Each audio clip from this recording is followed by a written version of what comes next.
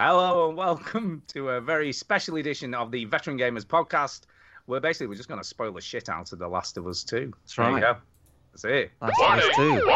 Warning! Major spoilers for The Last of Us 2. Major spoilers. This is going to be spoilerific. Do not listen if you haven't played it or watched it or you don't care about spoilers.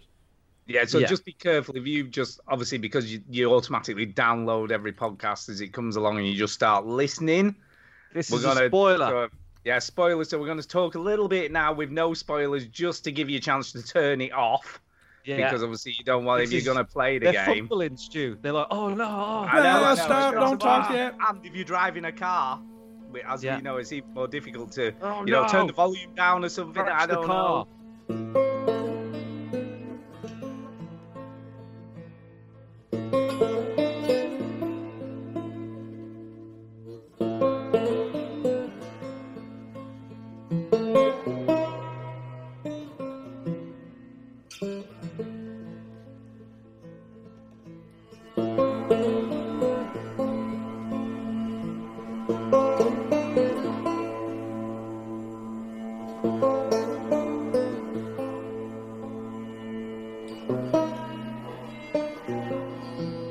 Let me say this. If anybody out there doesn't have a PS4, you can do what I did, which is go on YouTube. They have playthroughs of all the cutscenes, and they've cut out a lot of the excess gameplay. Some of the gameplay is still there, but who's got 10 hours to watch that, though? Well, that's the thing. Who's got 10 hours to play it? Who's got 30 hours to play it? That's the thing. This is a major story that requires a major investment from people. Most of my weekend went to watching this, and I think it's It's an interesting phenomenon because they have, I found 5 different videos. Some of them had subtitles, some of them didn't. And I just think it's cool that we have the access to that now when we wouldn't have had it, 5 years ago. Let me ask you a question, Ju. Let me ask you a question straight off the bat. Are you glad you did it? I'm very glad I did it. Absolutely. Okay. You're happy that, because me and Stu played the game proper because we're real gamers. We're proper gamers, not like you. Right. Not like you. So are you satisfied? Because for me, I wouldn't be satisfied. I'd be like, oh no, I've got to play as Ellie and I've got to chuck a bottle in someone's face. No. I am satisfied. I know that I didn't get the same experience as somebody who played it, but you know what? I'm fine with it because I was watching a lot of the gameplay thinking, God, I would hate to be, especially toward the end of the game, it just keeps going. And I was like, I would not want to have to keep dealing with this. I kind of enjoyed the end of the game more than the beginning of the game. Well, let's get. We're not doing it that way. I know. All right, starting at the beginning. That's good stuff. Okay. All right, so I'm going to sort of gradually go through some of the story. I've got 19 pages of story beats written down here, so let's go through it. So the game starts with Joel just basically telling Tommy the whole plot of the first game. He's like, "Oh, by the way, I didn't tell Ellie that she's the cure. She's the cure. Soz about that.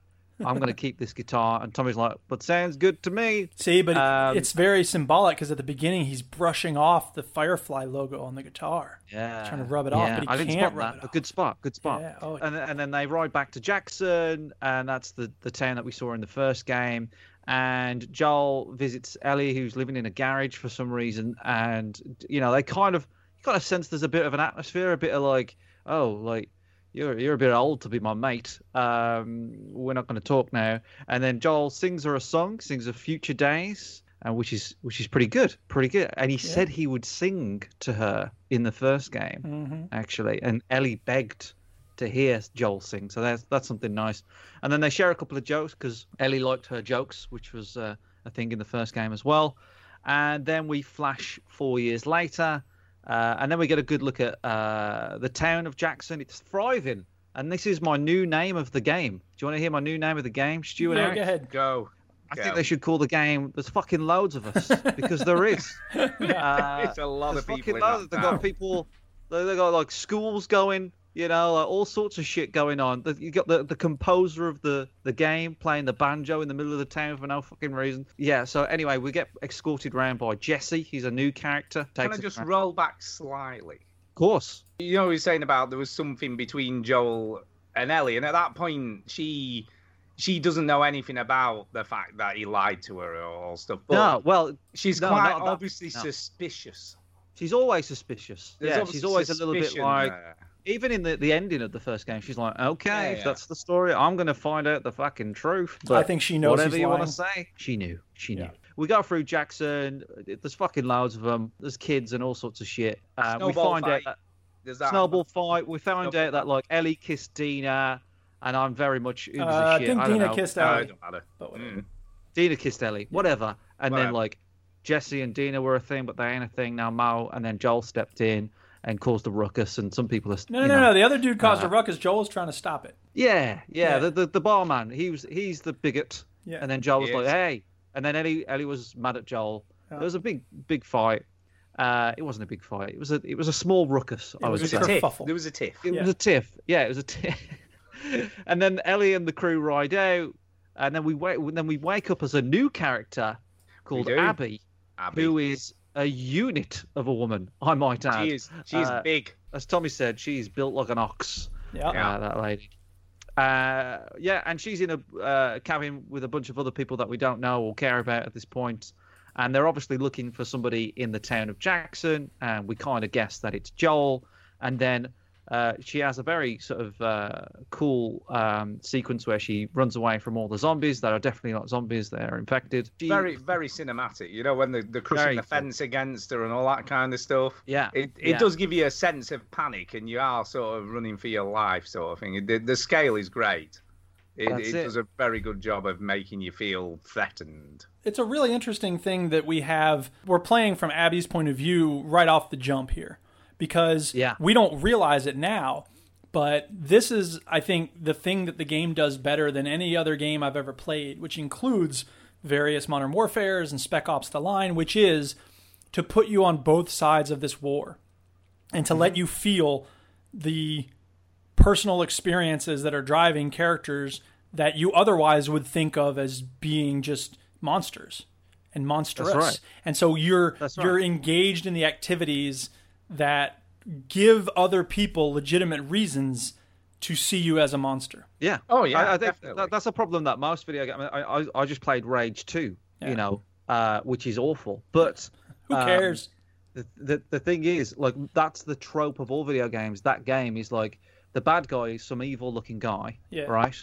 And then he disappears, and then you see him at the end of the game. Yeah. Where I think another game that addressed that very well was Arkham Asylum, which obviously we know the Joker very well, but we got to know that Joker really well because he's on every TV screen all the way throughout the game, and you're like, this fucking guy, I'm going to get him. So you play as Ellie, you're like, who this? I don't know who this is. And then you play as Dina and Ellie a bit, but it's boring, you just ride around. And then you play as Abby again, and by luck would have it, what are the chances? I know, that's what she's looking for. I'm actually glad that they sort of cut right to it, because I was thinking we're going to have to spend half the game watching them search for him and figuring out where he is and torturing people to get, and they just, she found him. Yeah, it's like, I was glad. And he saves her life. Yeah. What I like about it, right, is that when Tommy says, my name's Tommy, and this is Joel, right? Her face, I think what they're trying to say is like, oh, she can't believe that this is the guy. Yeah. I think what she's really thinking is, what are the fucking chances of that? Really? Not happening. They're going to save me. Yeah, and they saved me. It's like, oh, that's going to suck a little bit less when I smack him over the face with a golf Well, club. They say if you save someone's life, then you're responsible for their life until you lose yours. Well, guess what? That's not very long in Joel's case. No. I think what's kind of interesting from my perspective is the way that they set all that sort of sequence up, and something's amiss, but you're not kind of quite sure what. I mean, from the early trailers in the game, you know that Ellie's out for revenge, and there's only really one reason she's going to be out for revenge. So there's always that inkling there. Movies aren't stupid. They fill us with romance and hatred and revenge fantasies. This whole game is a series of revenge fantasies. Definitely. Let's get to the moment. So yeah, they help Abby escape and all that jazz. Ellie and Dina get it on in some sort of weed basement, whatever. Yeah. And then Joel and Tommy ride back to Abby's cabin, and then they find out who this person is. Shelter from the snow. Yeah, and with a golf club. Yeah, and I did I'll get into what I think, but yeah, they say, oh, this is Joel, and everybody in the room's like, oh fuck, that was he basically came right to us. How fortunate. Oh yeah, maybe we should play the lottery today. And I'm sorry, what lottery? The Jackson lottery. That the Tommy lottery runs. of He us. runs a little. Yeah. He goes round and he. Yeah, that's Running what the he does. numbers. Whiskey's the prize. Sure. There's no TV in this world. They've got That's got why they stuff get to together do and they have a when they're not- hoedown with the banjo. I'm sick of they these listen to the banjo man hoedowns. and they do a little lottery. Point, she's already started because she shoots him in the kneecaps or something, doesn't she? Almost With a shotgun. Yeah, with a and shotgun. then Joel says, "Whatever speech you got rehearsed, just get on with it. Just get on Just with it. do it." And she's like, I'm gonna take my time. I'm gonna take my time with this because I'm a golfer. Then Ellie gets there and she bursts in and they pin her down, and then they pop Joel with the golf club there, and he's dead. That's pretty much it. And Ellie and Tommy get away. They get away. They get let go. No, they don't get away. They just let them go. They let them go, and they discuss that. They talk about that. Their first stupid decision of the game. I don't think that is a stupid decision. I think that Abby is driven by a certain code that says Joel is the person I have beef with. I'm going to deal with him, and I want to minimize the collateral damage.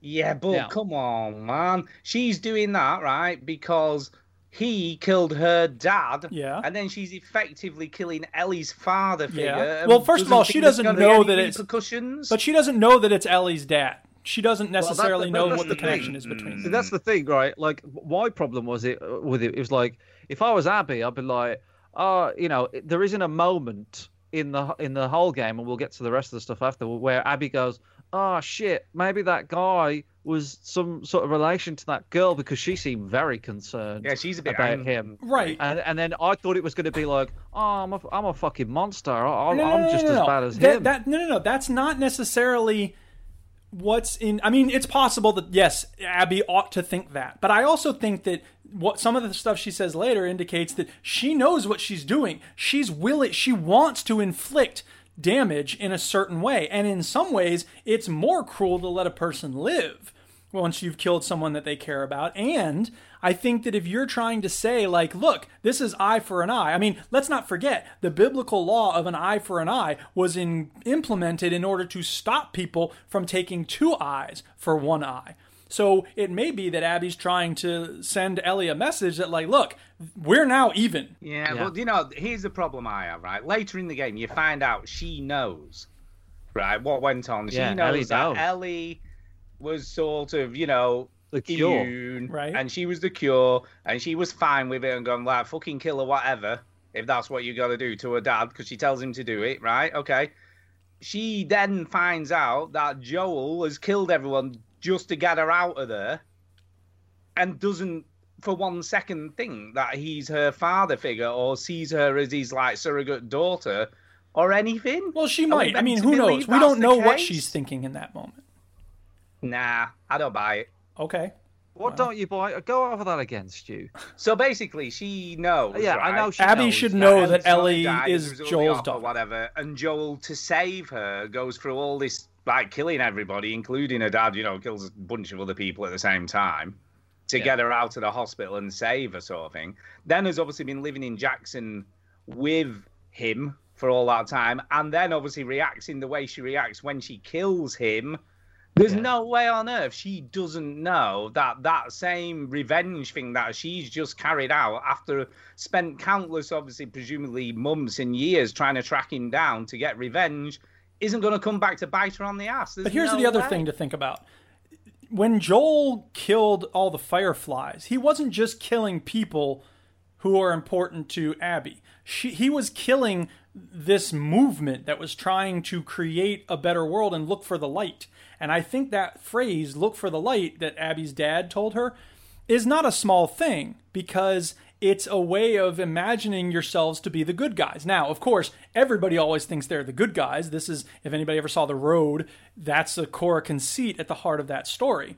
But I think that Abby sees herself as on a mission just to take out the one guy, and if it does come to bite her in the ass, I expect she may be ready for it. Well, she wasn't. Well, She wasn't. And neither were her friends. Well, No. they didn't know. honest. Well, yeah. I don't know. It Well, ends pretty badly for everyone. because this is kind of the footage that got leaked. The footage that got leaked on the game before it came out was the scene where Abby. You see, I wasn't aware of any of that. I never saw any of that. I was pretty. No, I didn't. See, look, Conclude. I only exposed myself to these things after the game. I knew nothing going in. Right. Yeah, so But I was pretty this good. is what I'm telling you now, Stu. Tell right? me now. This is the stuff that got leaked. This is also nothing to do with the leak. The kind of stuff that I mean, I've got a whole list of things here of why people are pissed off at this game. Can I just say I'm not bothered about the fact that they killed Joel. That, by the way, just no, I'm not really. I think people are though. So Mm. let's talk about that. Are we bothered that he died so soon? No, I think he had to die. I think this story this game is all about the consequences of Joel's actions in the first game. The sins of the father are visited on the son, or in this case, the daughter, and that's what happens. We see now who was affected by it and why. It's all the aftermaths of Joel's actions. The ripple effect is enormous, Right, isn't it? exactly. When you think about it, what happens from that one act that he does in the first game. One mini series of bloody deaths that he inflicts. But Yeah. It's those tiny little acts that he does, Right. stabbing people in the neck. Those tiny little acts. Is there anything else we want to talk about Joel's death? I mean, it was brutal. It's Wasn't brutal. it? It's pretty brutal. But I quite liked how he took it. You know, when he said, just fucking get on with it, you pricks." He went out like a boss. He was just like, "Just get on with it, you Just unit kill me of a woman." already. By the way, those muscles are pretty good. That's what I would have said if I was Joel. It's like, "Hey, get on with it." And by the way, like, what do you lift? Damn. How much do you press? Damn, girl. Yeah, I What think was it was. your- What I do think was quite interesting at this point was the reaction of the group. Because Yeah. obviously Mel, who you meet again later on in the game, was obviously disgusted. Boring Mel. Yeah. Boring Mel. Was disgusted with what had just happened. Some of the group obviously didn't give a shit. Some of the group wanted to kill, Tommy and Ellie. That's They were quite happy to get rid of both of them. Which to me seemed the sensible thing to do at this point. It humanises the group a lot because there's conflict in the group of how far they can take this, which I liked. I liked that. Yeah, because he couldn't decide whether to do it. No, she just put a stop to it, didn't she? And went, nah, we're just going to let him go. Yeah.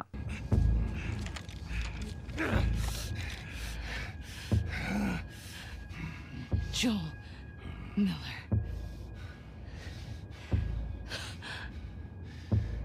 Who are you? Guess. Why don't you say whatever speech you got rehearsed? Get this over with. You stupid old man.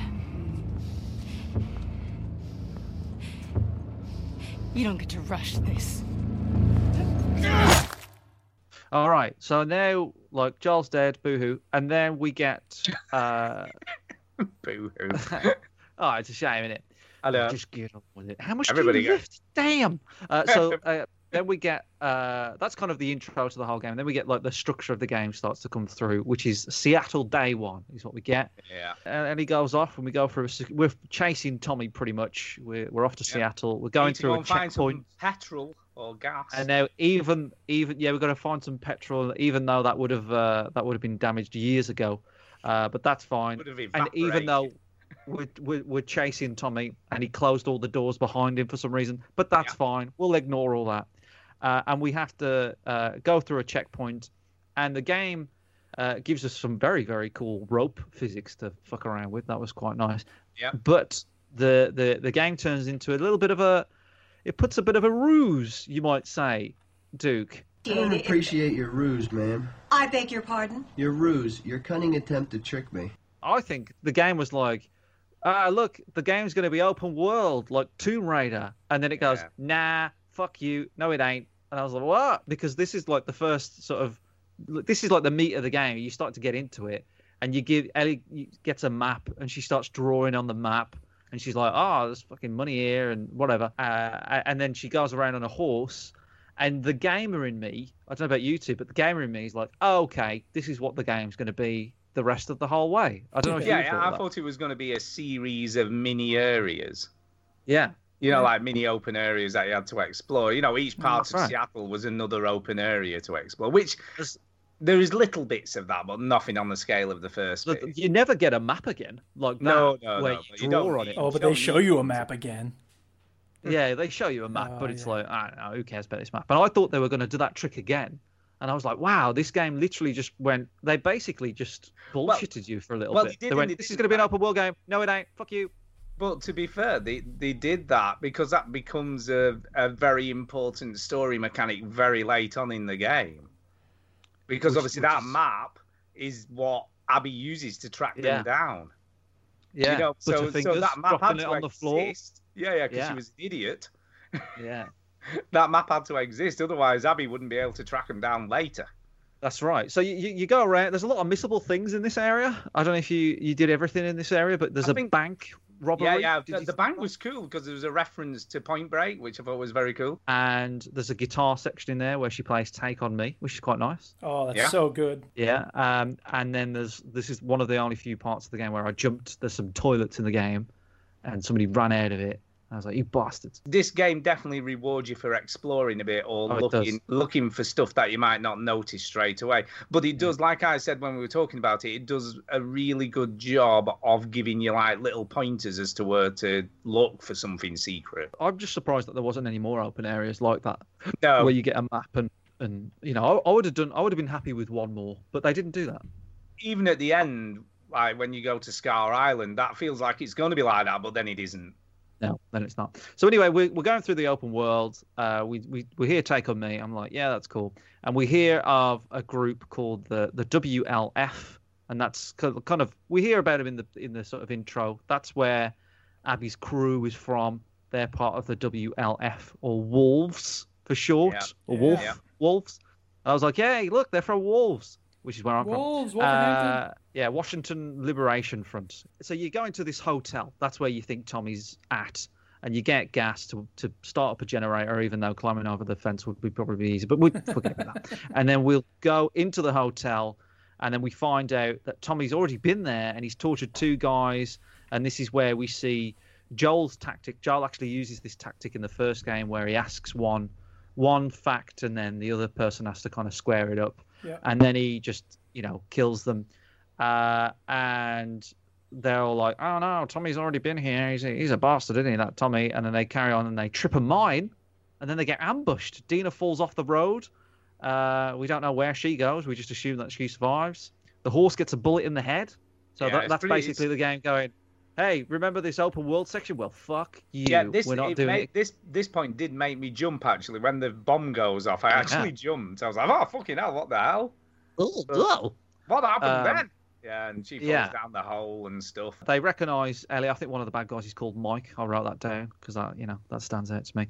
And then Dina sort of comes into the rescue, and then for some reason the guy ceiling. Well, she doesn't. She's on the glass ceiling, and somebody shoots the glass, and she falls through. And then a guy takes forever to wrestle with Dina, and then you stab that guy in the back. That's it. So then you have to go to a TV station or something. And this is where you kind of start hearing about another group, another clan, another crew, another collection of scars. The scars, because there's some graffiti of a woman, and it says "Feel her love." Ellie's like, "Oh, what the fuck's that about?" And Dina's like, we'll never see them again." And then you go to a TV station because you want to find Leah. Early in the game, Dina and Ellie trade lines that having to do with, I don't want to shoot you in the face, I'd hate to have to kill you. I thought that was foreshadowing for sure. And obviously it isn't, but I thought that was interesting because good foreshadowing is mixed in with bad foreshadowing. In other words, if it's accurate, it's not the only kind of foreshadowing you get. A lot of movies will do this thing where they put a line at the beginning. It's like, hey, get it? Wink, wink. And it's obvious that that's the thing that's going to happen because it's the only thing that they predict or mention. So I thought they did a good job with that. I think also what was quite interesting with the relationship between Ellie and Dina is when she lets her know she's immune to the virus, because obviously that's kind of a big secret, she can't let anybody know. Say that until the end of day one, Stu. Oh, there's that. I thought that happened already. There yet? No. Basically, they go to the TV station. Leah's already dead. She's got a bunch of arrows in her. TV station section is excellent, I thought. And then we get introduced to acid zombies. Well, there's another enemy because there's like people just strung up, isn't there, in the center of the TV station. Yeah, in the center too. There's people hanging. You'd be like, whoever did this, I'll never meet them. You're like, oh, Leah's dead, and then people kind of raid the TV station. Then you go back, you get sort of bombarded with zombies or whatever. They're not zombies, Stu and Eric. No, okay? Infected. They're not zombies. They've got a virus. It's a virus. Yeah, they find an old cinema, and Dina's like, oh man, I feel unwell. And Ellie's saying, well, guess what? I'm immune because you just figured that out because I didn't have to wear a mask, which I thought was a really cool way for Ellie to force tell Dina. I thought that was great. She breaks a mask. I thought that was brilliant. And then Dina's like, well, I've got news for you. I'm pregnant. Which is the only reason any woman ever vomits in any story ever. That's a cliche that I cannot stand. And whatever. It is what it is in this game. And I thought what was also interesting was Ellie's reaction was kind of a typical macho man reaction to it. What was the reaction to it? She was kind of like, I can't remember exactly, but I instantly thought of some bloke who definitely doesn't want to have a baby and they did it by accident sort of and he's kind of like, well, I'm kind of seeing this other chick. You for real? Well, Dina has the best line ever when she says, don't worry, it's not yours. Yeah. That was great. And I thought as well, by the way, falling off a horse down into a gutter and then dropping from a ceiling is probably not good for a pregnant lady. I've looked at the list of things you shouldn't do when pregnant. You don't think any of those things are on that list. Yeah, I think it's fall off a horse, fall through glass ceilings, and also go on a revenge quest. When you're pregnant, you're supposed to break through glass ceilings. Hey-oh, feminism jab. Okay, so that's the gist of the first day. I think it's an excellent part of the game, and then we get our first flashback, and I think this is a very sweet moment. So we get a bit more of Joel here, and this is where this is the dinosaur stuff. So we go to a museum. They visit a museum, and then they go to the space section of the museum. Yeah, that's and glorious. they give Ellie a tape, and she sort of. This is another promise. I love that. Not a promise. That was magnificent. Yeah, that's one of the best moments of the whole game. This is another thing that Ellie wished for. She kind of wished that she could be an astronaut in the first game. So this is kind of a nod to the first game as well. Yep. And she's like, and Joel's like, hey, put this tape in and put this Walkman on. It's like, didn't we just jump in a whole load of water in a river and isn't it wet? And they're like, nah, don't worry about that. Video games. And then they put it on. It's fine. And there's a loose pig in the museum, and then Ellie sees a Firefly logo with the word liars underneath. So I love this section as well. I don't know what you guys thought. Oh yeah. Yeah, no, I thought it was nice and kind of peaceful, and it showed how the relationship developed after all the stuff that had happened in the first game. How they were developing this bond between themselves. And he's trying to honor something that she wants, which he didn't do at the end of the first game. So he's, I think, trying to make up for that in some small way. Yeah. Can I ask you, when the game first starts and he has that conversation with Tommy, did you feel a bit like better about the ending of the first game? That obviously his actions in the first game are, what ends up causing all the issues in the second game. Well, I think that, again, this game does a really good job, and I'm very satisfied with the ways in which it explores the repercussions of those actions. And I think it's kind of a sellout move for Naughty Dog in the first game for them to have had that conversation with, I don't remember who it was, down in the parking garage or whatever, the woman who says basically, we're not going to have a cure even though we're going to kill Ellie. Like, that makes Joel's decision very simple, because it would have been a much harder spot for him to be in, where he has to choose between saving this one person and saving all of humanity. And he probably still would have chosen to save the one person, but that's neither here nor there. My point is that I think that the game does a good job of bringing Joel's decision out of the purview of just this one tormented guy, and we see all the ways in which his decisions are affecting so many other people. And it's not like he didn't know that he was going to be affecting other people, obviously. But it's a very different thing to know a thing intellectually and to see it play out in real life. That's why empathy is so important. That's why stories matter. Because we all know things that in an intellectual sense, but we forget them. We need to be reminded of them over and over and over again. And that's why movies and TV shows and video games at times can be really valuable for us. Because you had a massive problem with the first game. Yes. Duke, you was like, I don't like the ending because it's pessimistic. Because it says that we can't afford truth after the apocalypse. And I don't believe that's true. And I think that this game kind of rejoinders that question and says, you know what? This game really isn't about truth quite so much, but it is about the main thing it's about is the question between justice and revenge. Because Ellie keeps saying things, to Tommy and later to Dina about how I can't just let this be. She doesn't get away with this, which of course is exactly what Abby was saying about Joel. And for me, I think it asks an important question about what do you really want?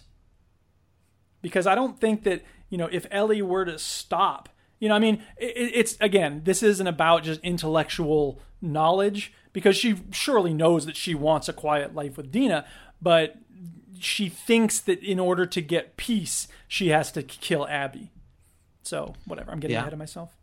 Yeah, well, that's fine. Yeah, it's a conversation, dude. Yeah. That's what the conversations, that's what they do. Good section of the dinosaur. A funny line in the dinosaur section is that Joel's making obvious references to the movie Jurassic Park, and then he says the sequel isn't as good, which is a line that people have been using to sum up this game, which is quite funny. Yeah, but it's a good moment. I think it was a great moment, and I think another thing what Naughty Dog do so well is pace. Yeah, I know exactly. It's a long game, but if you was to make a 30-hour game and to keep people engaged in the story of a 30-hour game, it's tough. And I must admit, there's very few games that do it. I did struggle a little. Oh yeah, bit. Towards the end. I think towards the end. Well, no, I was the opposite. I struggled more in the middle. It was a middle section with the last sort of Ellie section stuff that really dragged, and I was like, oh my god, if I have to go through one more like basement area with fucking clickers and runners. Right. See, again, I think that's things that peep round corners at you. Oh, the stalkers, they're awful.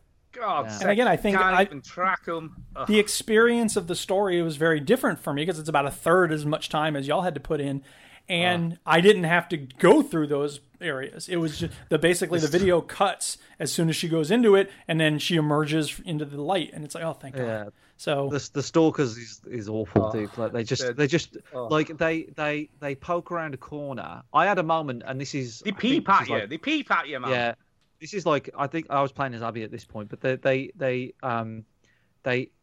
was this kind of room, right? And it was further on in the game when I'm playing as Abby, when you're going through the building and whatnot. And there's one and he just pops his head through this room, right?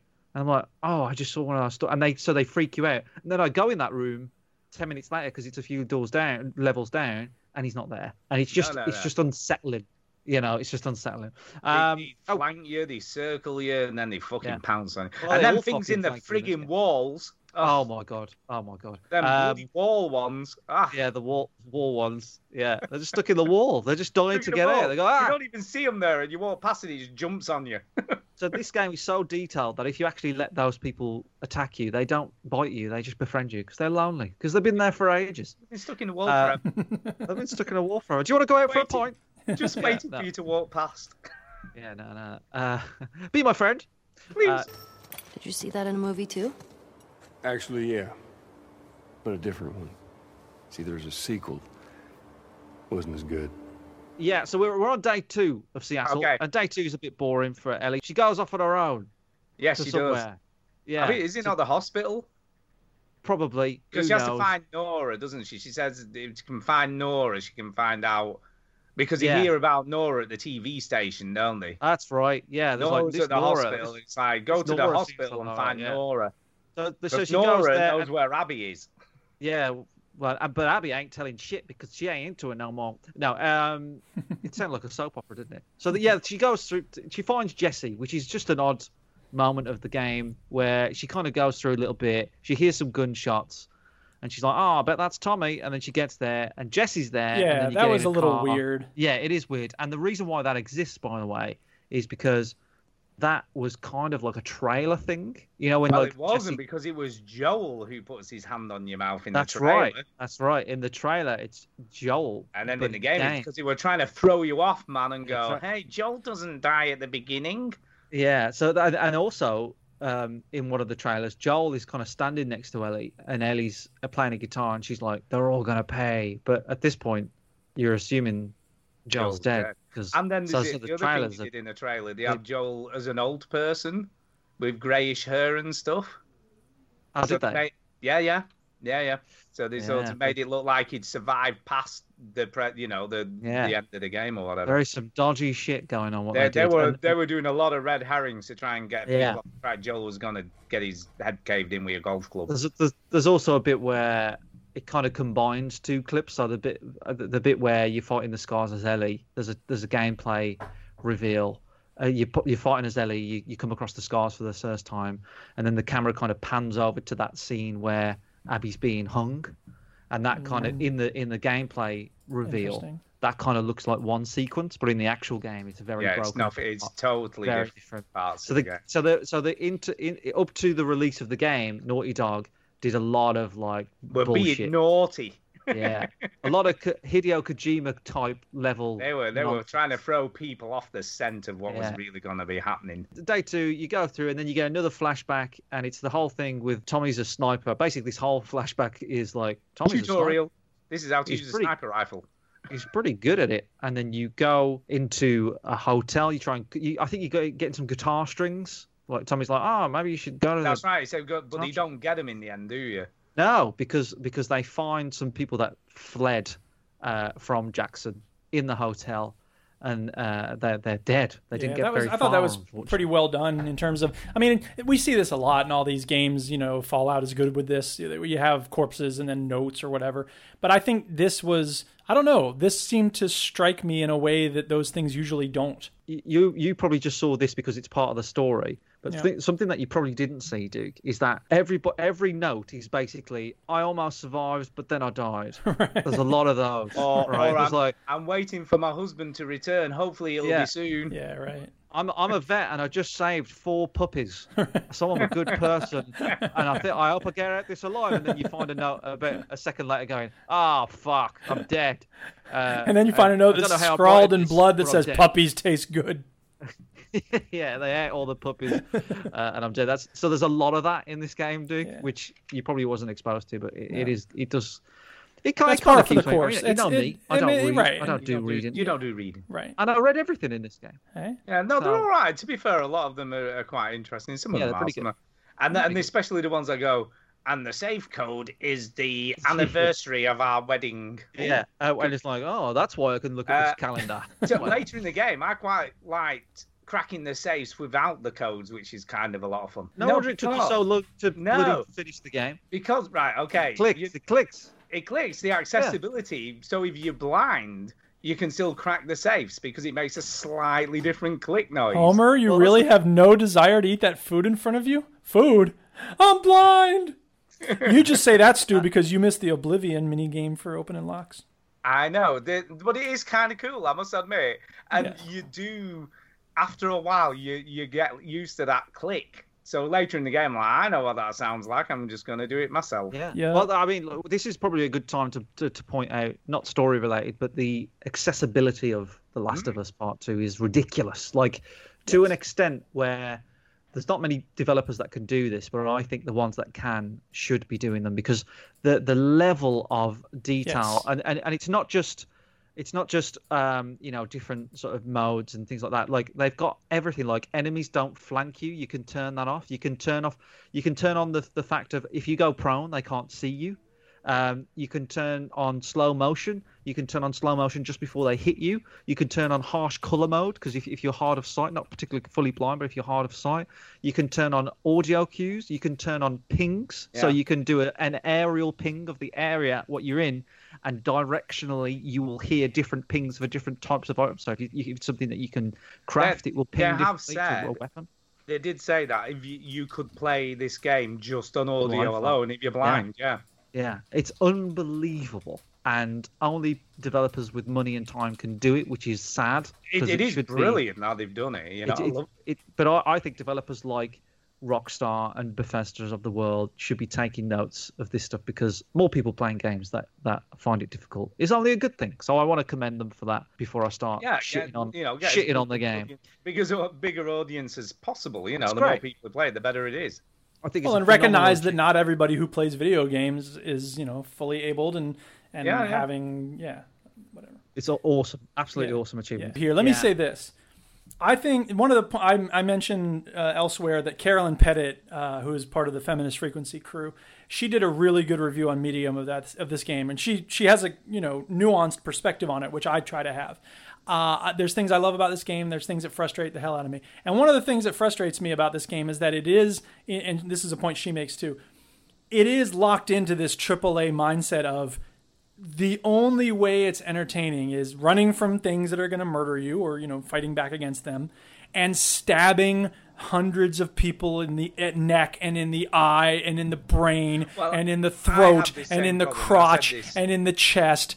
There are lots of ways to tell stories and have a fun game that don't involve every 10 seconds you're stabbing someone in the eye and having this grotesque, visceral violence. Because, again, it sends the message that, humanity is teetering forever on the brink of chaos. And if civilization goes away, all we're going to do is just murder each other by stabbing each other in the eye and breaking each other's arms constantly.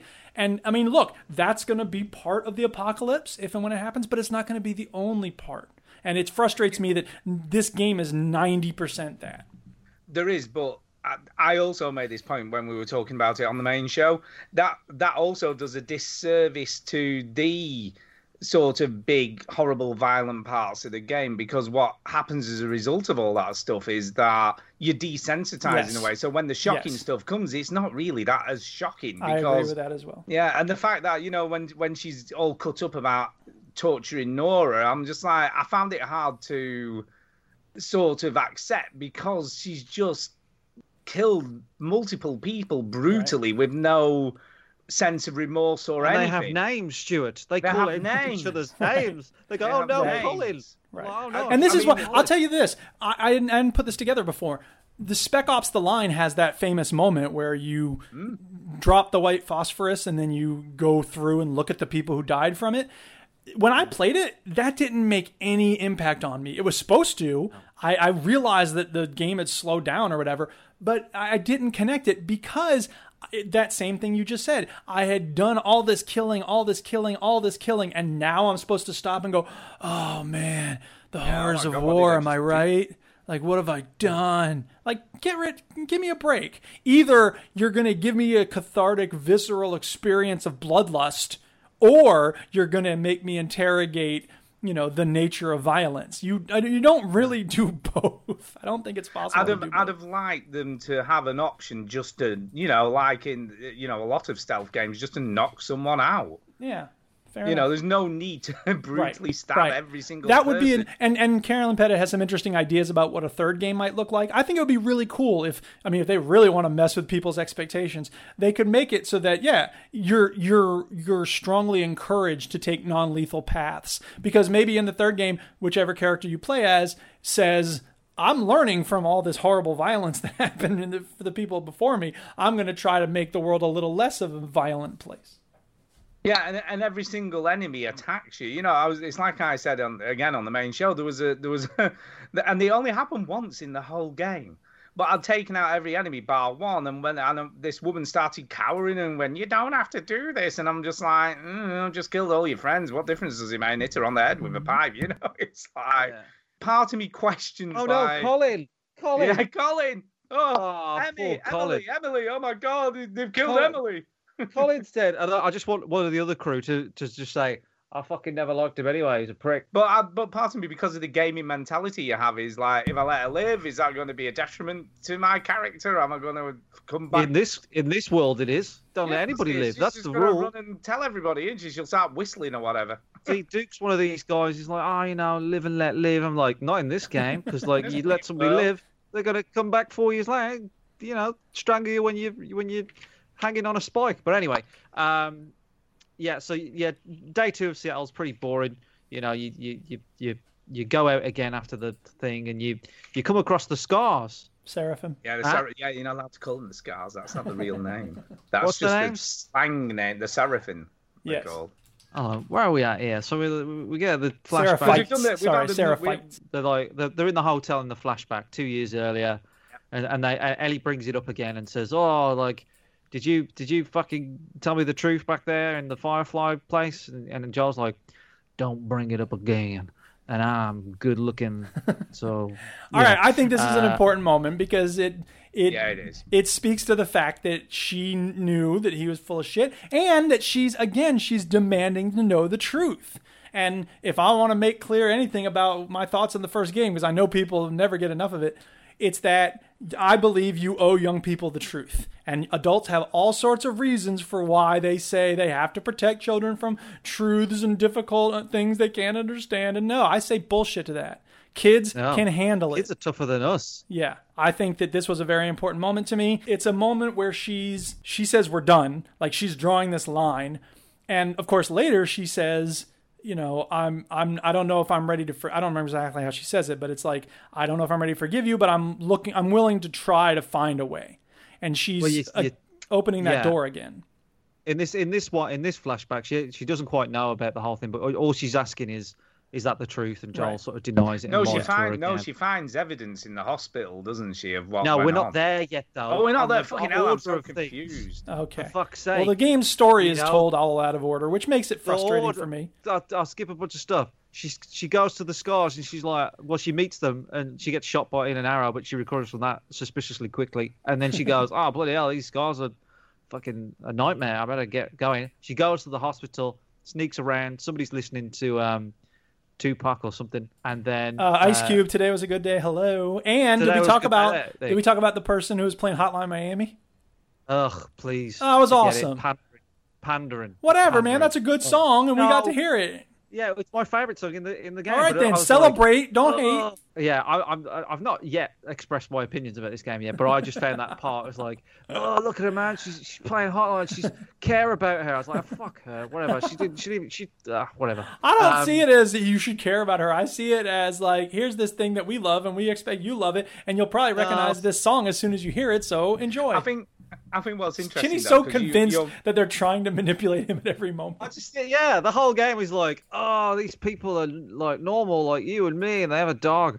Yeah, but the minute you let your guard down, she tries to kill you. So it's like, it's like, well, there's no point in caring about any of these people because none of them have got any humanity. You haven't seen, but I saw that girl who was playing Hotline Miami kick a dog, so I have every reason to kill her. She also, she was getting some low scores on that level, so that's another reason why she deserves to die. Anyway, Ellie gets to the hospital, sneaking around.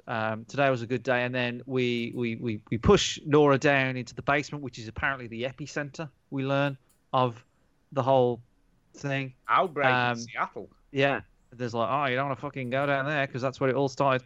There's all spores down there. Nora's like, oh, you're the bloody one. That was the whole reason for this.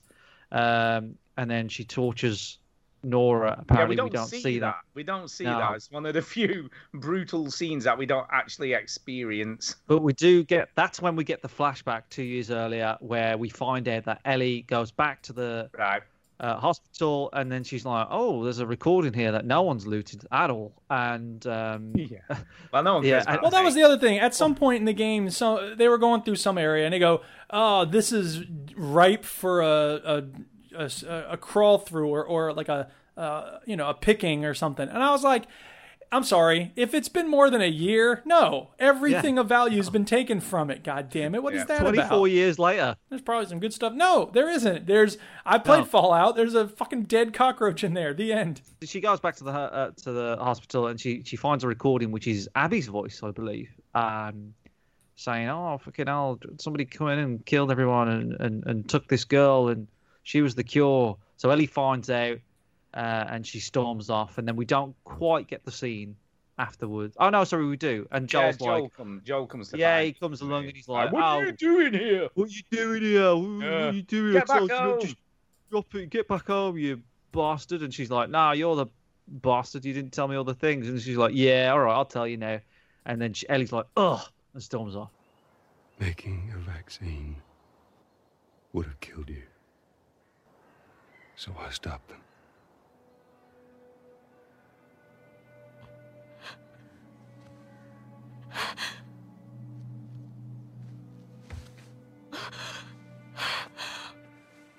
Oh my God. I'll go back. But we're done.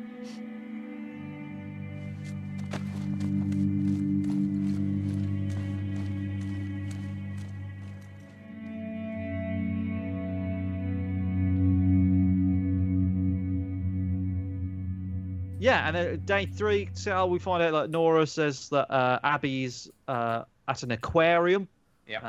A place that we'll soon get fucking sick of. And then Jesse goes with Ellie to find Tommy. Oh, no, Jesse goes, I'm going to go and find Tommy. And she's like, well, I've got to do this thing with Abby, so you fuck off that way and I'll meet you later. Yeah, they split up pretty quick. Yeah, they're like, well, I'm going to find Tommy. Because no one cares about Jesse. Yeah, Jesse's just a sperm donor in this game. Forget him. Making their way to the aquarium.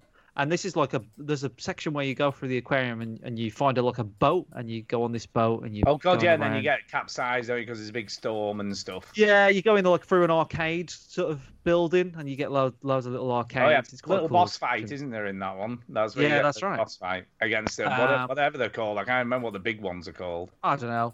The monsters, big zombies, boomers. I don't know. Yeah, something like that. Fat fucks, bastards. They chuck shit at you. Yeah, that's the ones. And then we find, that Tommy's sniping somebody near the aquarium. Anyway, Ellie takes the boat. She gets to the aquarium, and then she's like, she kills a dog. We don't care about this dog. We don't know who this dog is. Alice. So kill that dog. Yeah, I know. We know who it is. Alice. But at this point, we're like, whatever. It's just a stupid dog. We've killed loads of dogs. Dogs are awful in this game. And then we go in and we see some woman talking to some guy. And then, she kills the woman, Mel, and then Owen's like, oh, she's pregnant. And Ellie's like, oh, no. Oh, that's awful. No. I think she kills Owen, and then Mel attacks her for killing Owen. And then after she's killed Mel, her coat falls open and shows a big, fat, pregnant belly. Wrong. And then that's wrong. That's wrong. No, that's wrong. So sure? She comes in, she shoots Owen, doesn't kill him. Shoots him, right? And then she stabs Mel, and then she goes back over to Owen, and Owen's like, she's pregnant, all right? And Ellie's like, oh, bloody hell. Opens her coat, because she didn't quite believe him, even though it's too late. And then she opens the coat, she's like, oh, bloody hell, she's pregnant. Dina's pregnant. Oh, I'm just a twat. And then she leaves the map because Tommy and Jesse come and say, we've got to get out of here, and she forgets the map. That's the scene there. So what's your issues? Go. I have major issues with this. Major because issues. She's trying to track down Abby. Okay. Yep. Shoots Owen, so he's incapacitated, so he can't do shit all, right? Mel attacks her. She disarms Mel. At this point, you want information. Why the fuck would you then just kill her? It makes no sense. Because she was no threat at that point. She disarmed her, pinned her down, knife was out of her hand. It makes no sense at all to me. I was just like, why she stabbed her in the neck when she wants information on Abby's whereabouts? Yeah. And she just stabbed the information on Abby's whereabouts. I felt like there was a reason. Is there really no reason? I thought there was a reason. No, they have a bit of a scrap. She sort of gets the better of Mel, pins her to the floor, and then just stabs her in the neck. And I'm just like, why? Why would you do that? You want information? There's no need to do that, regardless of whether she's pregnant or not. And to me, it was just a clumsy way of making it even more revenge, and also to make you as the player go, oh my God, she was pregnant as well. She just killed a pregnant woman. I just felt that it was very clumsy. And it's just like a vehicle for more revenge. I just didn't feel it was realistic at all, because you've spent all that time trying to track down Abby. You've got your ideal opportunity, some pregnant woman who's fucking, let's be honest, not a fighter. All right? She might have tried to stab you, but she's not a fighter. You get the better of her almost instantly and then kill her for no reason. When you could have got information from her. She was fighting for her life. She almost got killed. Of course she's going to kill him. Was she? She'd already got the knife off her. She was helpless at that point. Well, I've never almost been stabbed to death, but I have a feeling that if I were, I would not want to take any chances with the person who almost just stabbed me to death. Her motive for being there was to track down Abby. I'm not disputing that, but when you are on a mission to do where she is and you just kill her for no reason. It's not no reason. She almost killed you. Yeah, I know. But so I think at that point she wasn't. Yeah, I think what Stu's point is that like she shouldn't have done it, but she could have easily done a Nora and tortured her until she got the information she needed. Like, but Duke's point is because she's in the heat of the moment. Yeah, she's really. like, who knows what we would do if we were almost stabbed to death? Well, I can tell you this: I did almost lose my thumb in a dogfight. And in that moment, I didn't even know my thumb had been wounded. When the adrenaline gets that high, your brain does not work very clearly.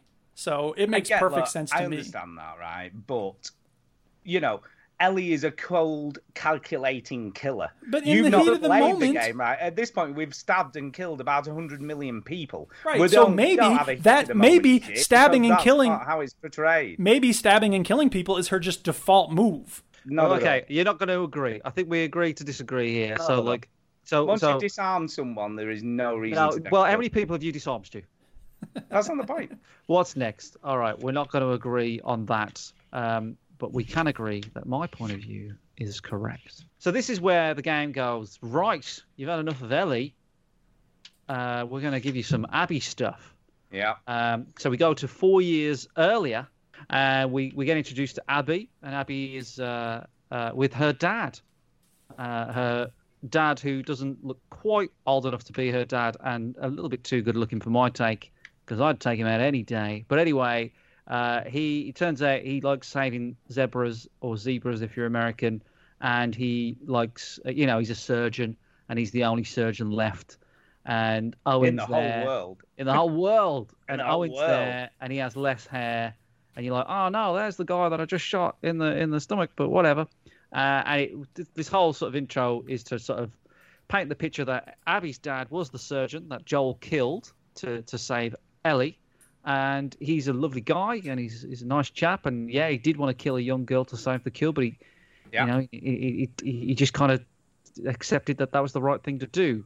And then we play as Abby for 3 days. Yeah, we do.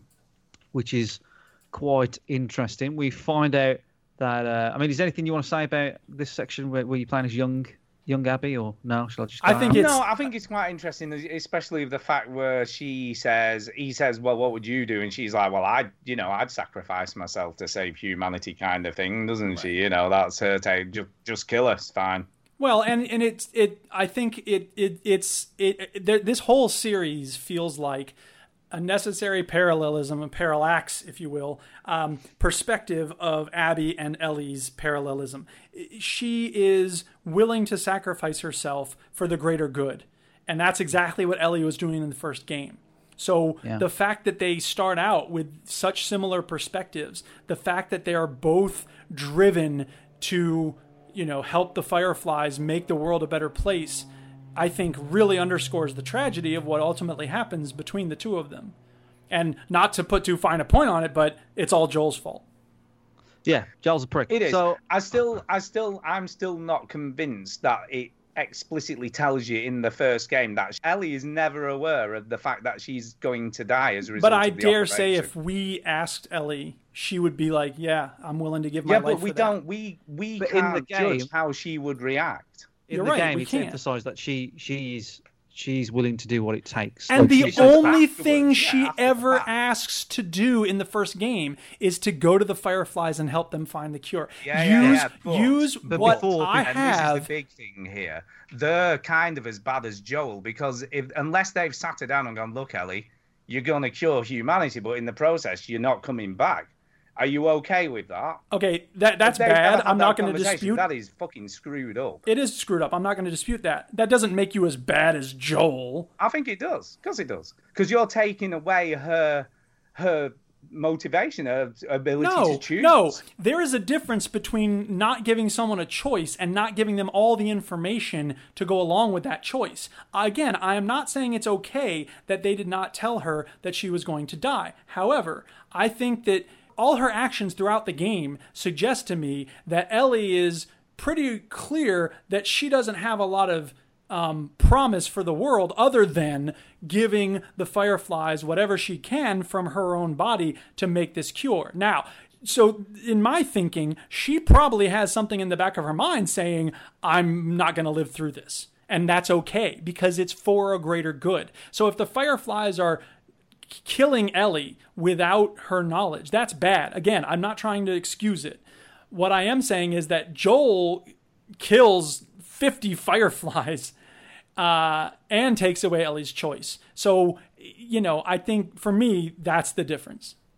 I guess, but I think they're just as bad as each other because the Fireflies are taking away Ellie's choice also. Another thing we'll never agree on. We all agree that Joel's a prick. Well, I'm not saying he's a prick. I'm saying he made a decision that leads these two women, Ellie and Abby, to go constantly swirling around each other in this maelstrom of bloodlust and revenge. Yeah, he's a prick. That's what I said. Yeah, he's a prick. Now we're into Abby's dealio, and we get a cutscene, and now we hear what they were arguing about when they killed Joel, and it was roughly about should they let Ellie go, should they let Tommy go, and they ultimately agree to let them go. And then we play as Abby. For you guys that might not know, this is where people start to really hate the game because Abby, who by the way is a unit of a woman, she has been in that gym a lot. Damn, she's one hell of a woman, and she's this is the day after she killed Joel, is it? I think pretty much, and I think so. She's fine. She's eating a burrito. She's like, yeah, I killed Joel. I didn't kill him with a. Yeah, I smacked him in the club. You should have been there, man. It was great. Blood were everywhere. Showing no remorse at all about that, and she's just plonking around. Yeah, I think that's the other issue, isn't it? There isn't any time when she sat, like, even just a scene of her sat thinking about it, thinking, shit, did I do the right thing? Well, not so much about Joel. I think for me, there was nothing from her of like, oh, man, I hope I just didn't kill that girl's dad.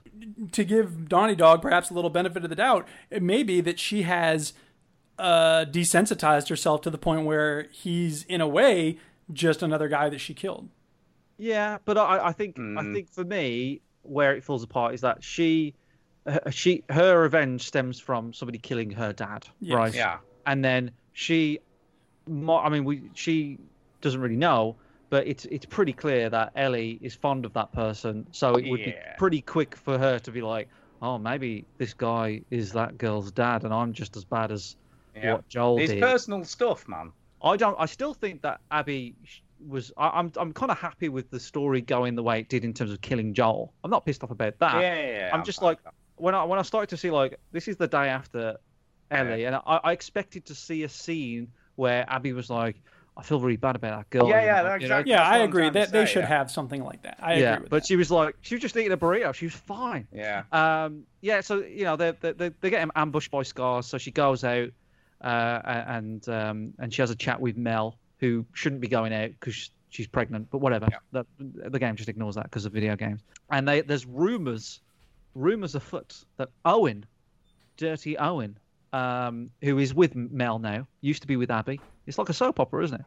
Yeah. Owen helped a Scar and shot one of his own. Ooh. So that's the rumors going around camp, even though they've only just got back from this trip from Joel. So Owen's just a busy guy. He was on a different shift or something. So he's kind of gone AWOL. And then, then we see a little bit more about... so she hangs around with this guy called Manny. He's kind of an okay character, but it's really just an excuse for Abby to talk to somebody during this whole thing.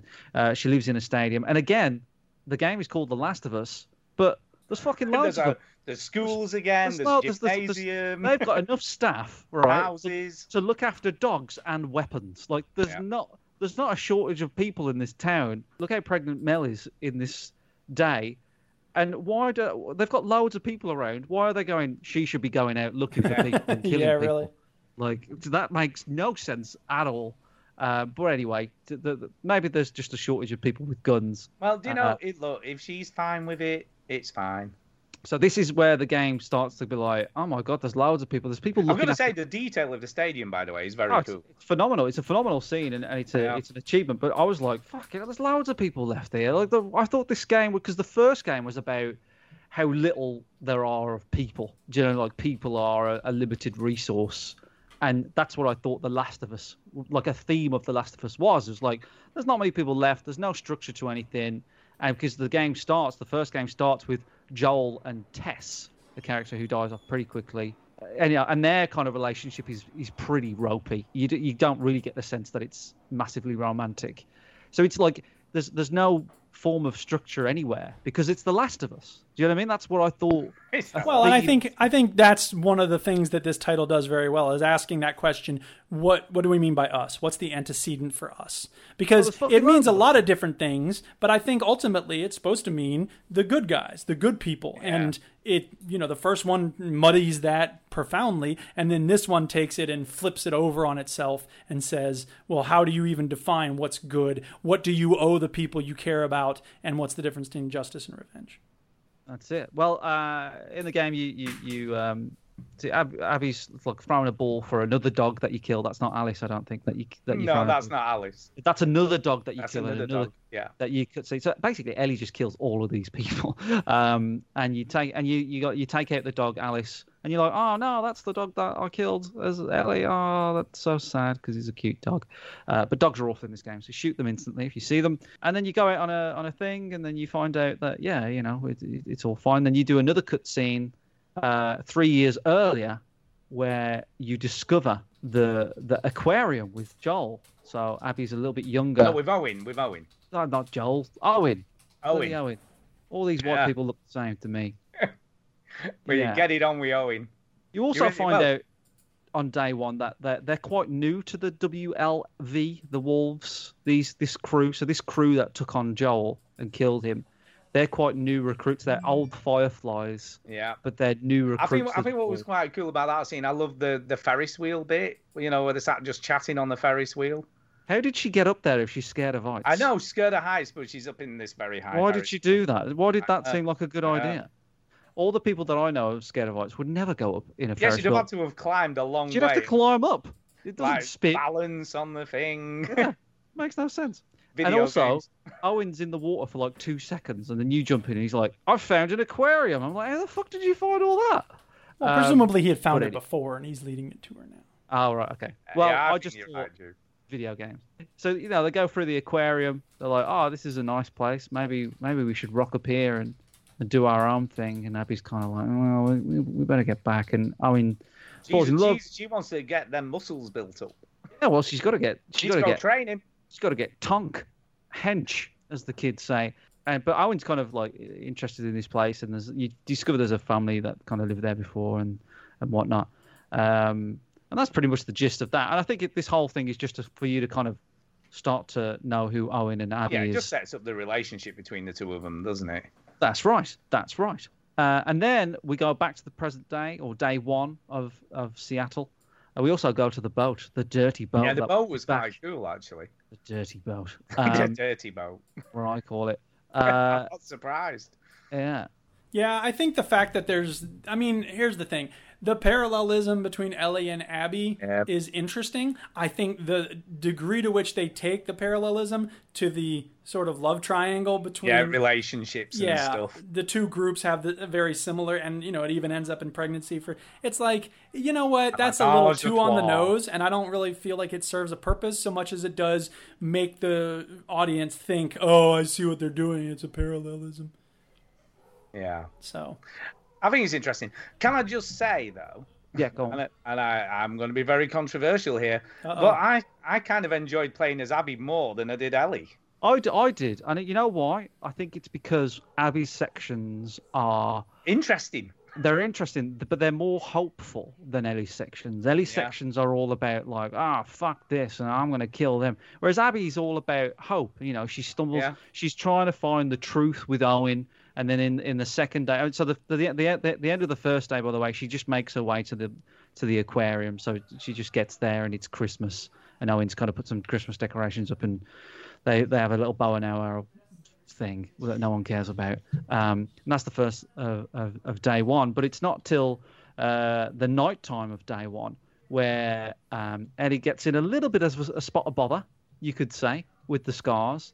And again, it looks pretty grim. It's probably one of the darkest moments of the game. Have we had the dirty boat? No, the dirty boat isn't there yet. Stop getting excited about the dirty boat. So what happens is, she on the night time of the first day, she gets captured by the scars, and then she gets saved by Yara and Lev. The clipping of the wings is brutal. Yeah. So this scars, they like to hang people that don't agree with them, and then they gut them, and then they clip this girl's wings, who's a part of the scars, but she ran off to save her brother. They clip her wings, which is scar talk for to hammer the fuck out of her arm. Until it's all smashed to bits. So very like you say, Stu, really interesting part of the game. Like it's so cool looking. But again, it's about hope. It's about like you save these two people who are apparently on the other side are saving you, right? And in return, you save them. That's what drives Owen too. And I think this is an interesting connection between Owen and Abby, because they both have had experiences of, being trained for so long that the scar of the enemy, the scar of the enemy, the scar of the enemy, and then they come face to face with the humanity of these people, and they have to deal with that. And that's one of the things that happens so rarely in war. One of the things that we've gotten really good at as a civilization is training ourselves and our soldiers to think the enemy is the enemy, period. You see one, you kill them. Whether it's Germans, whether it's Koreans, whether it's Vietnamese, whether it's Afghanis, whether it's Iraqis, if they're the enemy, you kill them. They're not human. And I think this game does a great job of making you have to wrestle with that. Yeah, absolutely. Yeah. I hated that section, by the way, where you're stuck inside that building waiting for Lev, isn't it? He's called Lev to come and save you. Yeah. Oh my god! I hate it. You carry Yara to a cabin, and then you kind of leave Yara there, and you warn Lev and say, "Look, Lev, she's fucked. Like you need to do something about that and get out of here, and keep moving because they'll come find you." And then she makes her way back to the aquarium. So again, Abby's sections are all about. Oh, look, she's helping people. She's a nice person. I mean, she still ate a burrito while talking about Joel's death, but she did hammer the shit out of his head with a golf club. Yeah, but she's a good person. She's serving the peoples, And she goes through a boat at this point, and I really really like this boat that she goes through. I don't know if you remember this. Yeah, of course. Yeah. But there's a story on the boat, and I don't know if you experienced this, Duke, because you're not a true gamer, but you yeah, because you didn't really play it. Yeah. It's not even. I don't know why you're here, but you go through this boat, and you read this story about how the captain. I think it went from. Where did it come from? It went from somewhere. Yeah, most boats do come from somewhere. It came from another place on Earth, right. And and they crashed. So this whole story is on this boat, and it was quite interesting. And it ends in the with the captain at the top, which is quite cool. I thought I quite like that section. Okay. I just ran through the boat, so I didn't read any of that shit. Back in the aquarium, and she's trying. Yeah, she goes back to the aquarium. Okay, here we go. Owen's hiding out because he's in the dirty boat. He's made friends with Scars. That's it. So we discovered that the reason why Owen sort of ran off and went AWOL is because he kind of killed someone, or went to kill a Scar, but he couldn't do it because the person just gave him a look, and he kind of unsettled him. Just like Jason Bourne. Spoilers for the Bourne Identity. It is from Jason Bourne, but he kind of saw the humanity in the enemy's eyes and felt sorry for them, which is it is something that you see in Saving Private Ryan, in Jason Bourne. I like that kind of angle, and he couldn't do it anymore, and it complexes. Also, All Quiet on the Western Front. Yeah, sure. I haven't seen that film, It's but a great I will take book. your word. That's the book where it says a hospital alone shows us what war is. A book? You mean you got to use my hands? You got to read. We find it that, and then they bang in the dirty boat for some reason. Yeah, they do. I've got to say, can I just say, right, as silly as a statement this sounds, but kissing and sex animations, shall we call it, pretty realistic. Got to say, they pretty much nailed it. Nailed it. You sure did. For want of a lesser phrase, but yeah, it's realistic stuff. You know, because it always looks awkward in video games because it never looks quite right, and there's some weird Dragon Age Origins did it well because they chose moments to fade out and candlelight, and I thought they did a good job with it there. Well, that's because he can't do it. Right. That's right. Because he looks shit. Yeah, but I'm saying though, if you can't get it right visually, then you use less is more. Yeah, it's funny on the YouTube version of this, they cut it out. Is it cut out? It's not cut out in the one I saw. Well, it's cut out. You're using the wrong video. For me, I like Chinny keeps rewinding it to the spot. I know, just in case. Damn it! Where's the porn? Yeah, so look, for me, where it cuts off on this video, we're watching a video on YouTube just to kind of remind ourselves some of the scenes, and for this on the video, it cuts off at the point where I think it should have cut off, really.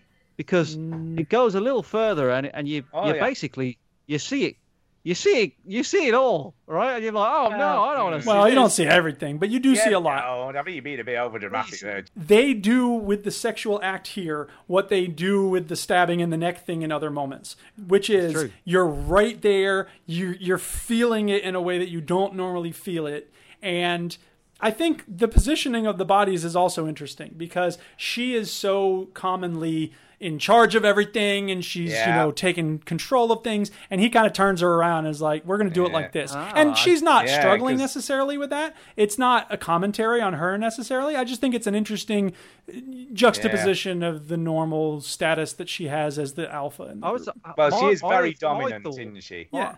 My thought was like, don't they love each other? Like that just looks like a bit of a fling to me. I don't know. I mean, love is an interesting word. I think that he has a relationship with her that's based on certain joys and excitements, and he has a stability with Mel that he's ultimately choosing for. Yeah. Because she's driven by bloodlust and revenge. Mel's driven by the desire to help people. It's a kind of classic warrior versus, But that cure. also is. That's why I also found it quite weird with Mel attacking Ellie in the way that she did, but then obviously she did just shoot Owen, so I can kind of understand that, I suppose. Course. Yeah. Because she's a doctor, and doctors are meant to preserve lives, I guess. Someone stabbing you and stuff like Duke was saying. I think I would. Yeah. I don't know that the Hippocratic Oath applies in that moment. I'm supposed to do no harm. Yeah. Anyway, we see this fucking corridor again in the hospital after this. Yeah. After the we go in that room a lot. The dirty boat section. I think you get a kick out of making me uncomfortable. No. It's an opportunity for you two to finally move forward. We've barely said a word to each other since Jackson. I'm just supposed to pretend that didn't happen? Of course not. You guys need to talk about it. She wanted Joel dead as much as the rest of us. But she's not like the rest of us. She hasn't hurt people like that before. She kills scars all the time. Not the way we kill Joel. Don't forget, we are grunts. She's a medic. Come on, Abby. She's family. Do it for me, okay? I'll try. That's all I'm asking for.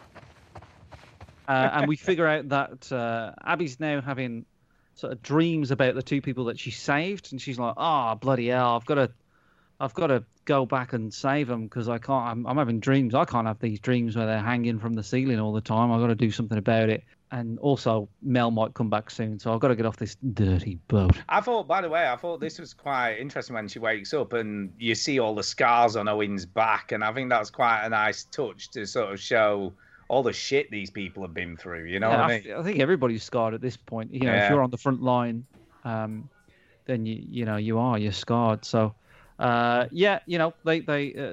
have to get Yara back. She gets Yara back to the aquarium. And Mel, who's there, which is a bit awkward because I reckon Owen still smells of sex, but whatever. He probably does. It probably does, but Mel's like, you smell a bit funky. And brings back these 2 scars, Abby does, and Owen's like, what the hell are you doing? And Mel's like, well, she looks a bit fucked up, I'll help her, but I don't agree with this. And then you've got to go out and get stuff, and you go off with Lev. Back to the hospital. Back to the bloody hospital where Nora is. Yeah. Who we know now is dead because of spores and stuff. So you go back there, and this is the section where I kind of lost it a little bit for me, but where the scars go, we've got bridges that go across the buildings that you don't know about, and I'm like, they're really high. Yeah, I think they can see them. Like, I don't know if you're pulling the wool over anybody's eyes here. Like, they're not subtle bridges. I think it would have made a lot more sense if, story-wise, if they had said we have tunnels underneath all of these buildings, because that's a lot easier to not know about. But you've just spent the 20 hours going through tunnels and basements and shit, right. So they're like, fuck that, we need to go up. Yeah. Or if they'd have had, like in Roof World, and just had zip lines between all the buildings, that would have made more sense. I think zip lines would have made sense. But you don't get 5 hours of gameplay out of a zip line. You get 30 seconds. Right. Yeah, well, that's perfect. I would have liked 30 seconds to be fair at this point. The actual bit where you cross the bridge isn't that long, really. It's just and they do fall on the second one. The bit through the building takes forever, though, through the hotel. But it would. I think going up and down those buildings would. So that's quite good. And anyway, you learn a lot more about Lev at this point, and then you kind of learn, because the Scar peoples, they shout out Lev by his birth name, which we then find out is Lily. Lev was born a girl and identifies as a boy. And and that's where we learn about that. And that's basically why they've been ostracized and kicked out of the Scars, and why they want to just kill them. That's right, and that's kind of so. This game, another feedback thing that a lot of people have been complaining about is that this game is a woke fest. Stu, do you know what I mean by a woke fest? Kind of. Right. So to be woke is like, man, I'm so aware of the issues, man. I'm like so on it, you know. Like I'm so woke. I'm like, yeah, I'm cool with all the LGBT stuff. You know, I'm woke. That's kind of what they're saying. Is like this. They've put a lot of political woke LGBT stuff. Do you know? But they don't though, really, because it's all very subtle. To be fair, none of it's rammed down your throat. Apart from Abby, who's a unit of a woman, she's not so. And let me also say this for everybody who feels that way. Every game starring a cis-het white guy, of which there are billions, those are also political games. Those also have things they are telling us about sexuality and gender and lots of other things. It's just that those are considered the default. So as soon as we have a character that's not cis-het white guy, people lose their minds. I don't particularly want to discuss any of this stuff, because I just think we're just highlighting stuff that doesn't really need highlighting, in my opinion. It doesn't. It's not a thing. I will say that Carolyn Pettit, who wrote the piece that I really like, I'll give people links if they want. You know, she's a trans woman, and she found the inclusion of a trans character in this game very important, because it's a representational thing. I'm not saying it's not important, but I'm saying the dissenters, I don't really want to give them a voice. Fair enough. Yeah. Well, I don't see for me being in the game. I've got no problem with you know, the topic being in this game. It doesn't really bother me at all. But I just think what I instantly thought was, you've got the Scars, right? And the Scars to me look like they need people to be on the front line to kill other people because they're out there doing bad shit. So I would imagine that they're not too concerned about who puts their name forward. Yeah, but I think they're kind of almost like a Mormon type religious sect. Yeah, you say that though, but there's loads of women that you fight. Yeah, but there's still women in Mormon sort of religions. No, I know. And this is a perversion of that sort of stuff, but they will be very strictly, you know, this is how it is. We don't have any of that. What I thought instantly was, if they make the Scars like men are men and they're warriors, and the women are left at their homes to be wives, and then Lev decides to break out and go, you know, fuck that, I'm not doing that. Right, I think that would be better for me because I just don't believe that this group would be like, bloody hell, Lev, you're pretty good with that bow. Anyway, we don't need you. We got this other girl, she's fine. And I'm like, what are you talking about? No, you're going to marry this guy. I don't get it. I'm like, you're brilliant with that bow. Get in here. You should be with us. But they don't do that, and I just think that's just silly because the game is called The Last of Us, even though there's loads of us. We've established that. And they need all the bow and arrow on that island. If they have somebody willing, I imagine that they'd be like, "Yeah, we'll snap this person up. This person's good." I know. Religious fanatics, who knows what they're gonna do? I don't want to bring up The Wire here, but there's a character in the. I will bring up The Wire because I do. In the 4th season of The Wire, who shows promise, and what's his name? The gangster that Marlo. He sees the promise in this kid, Mike, and he's like, "Oh, this guy's pretty good. I'm going to keep him close and kind of smother him a little bit, you know."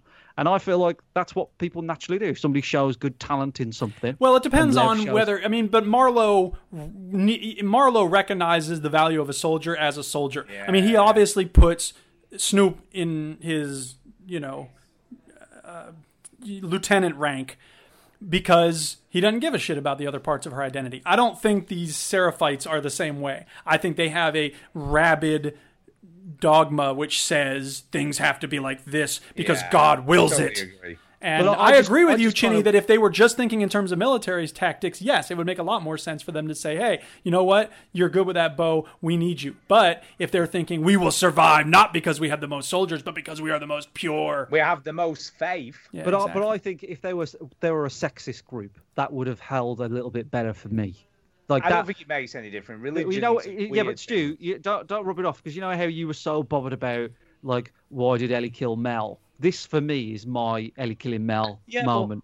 I think the only reason I was bothered about Ellie killing Mel is because she had information she needed. Yeah, but my problem with this is that like fucking surely they're not that fussy about soldiers here, right? Like surely they'd be like, you're fucking pretty good with that shit. Or if they made the group sexist, it was like, no, men are men, women are women, fuck them. That it even sort of emphasizes the point more of like how important it is for this person to like break out and break the norm, and would have made a stronger message for me, who's not a transgender person, who is, a white straight guy. For me, that would have like gone, yeah, fucking good on you. You fucking do that. Fuck them. But hey. That's what I think at that point. Yeah, I think it's quite interesting. And that was immediate to me. That was immediate. Yeah. Do you know what I mean? That was like as soon as like he said it, I was like, fucking hell, like, I've just killed about 13 women's scars. Like, why are they so fussy about this one? Yeah, but I also think that they do allude a little bit to the mum's opinion of it all, and how sort of strict she is and all that sort of stuff. And I think that all kind of feeds into it. I don't know. All right, we got to move on because this is going on for fucking ever. It is. There's a lot of fun. It's a 30-hour game, man. I'm sorry, I can sense Duke just going, I got fucking. I know, yeah. Get to another major plot point. Let's do that. I quite like the whole Abby doesn't like height stuff. Yeah, it's pretty good.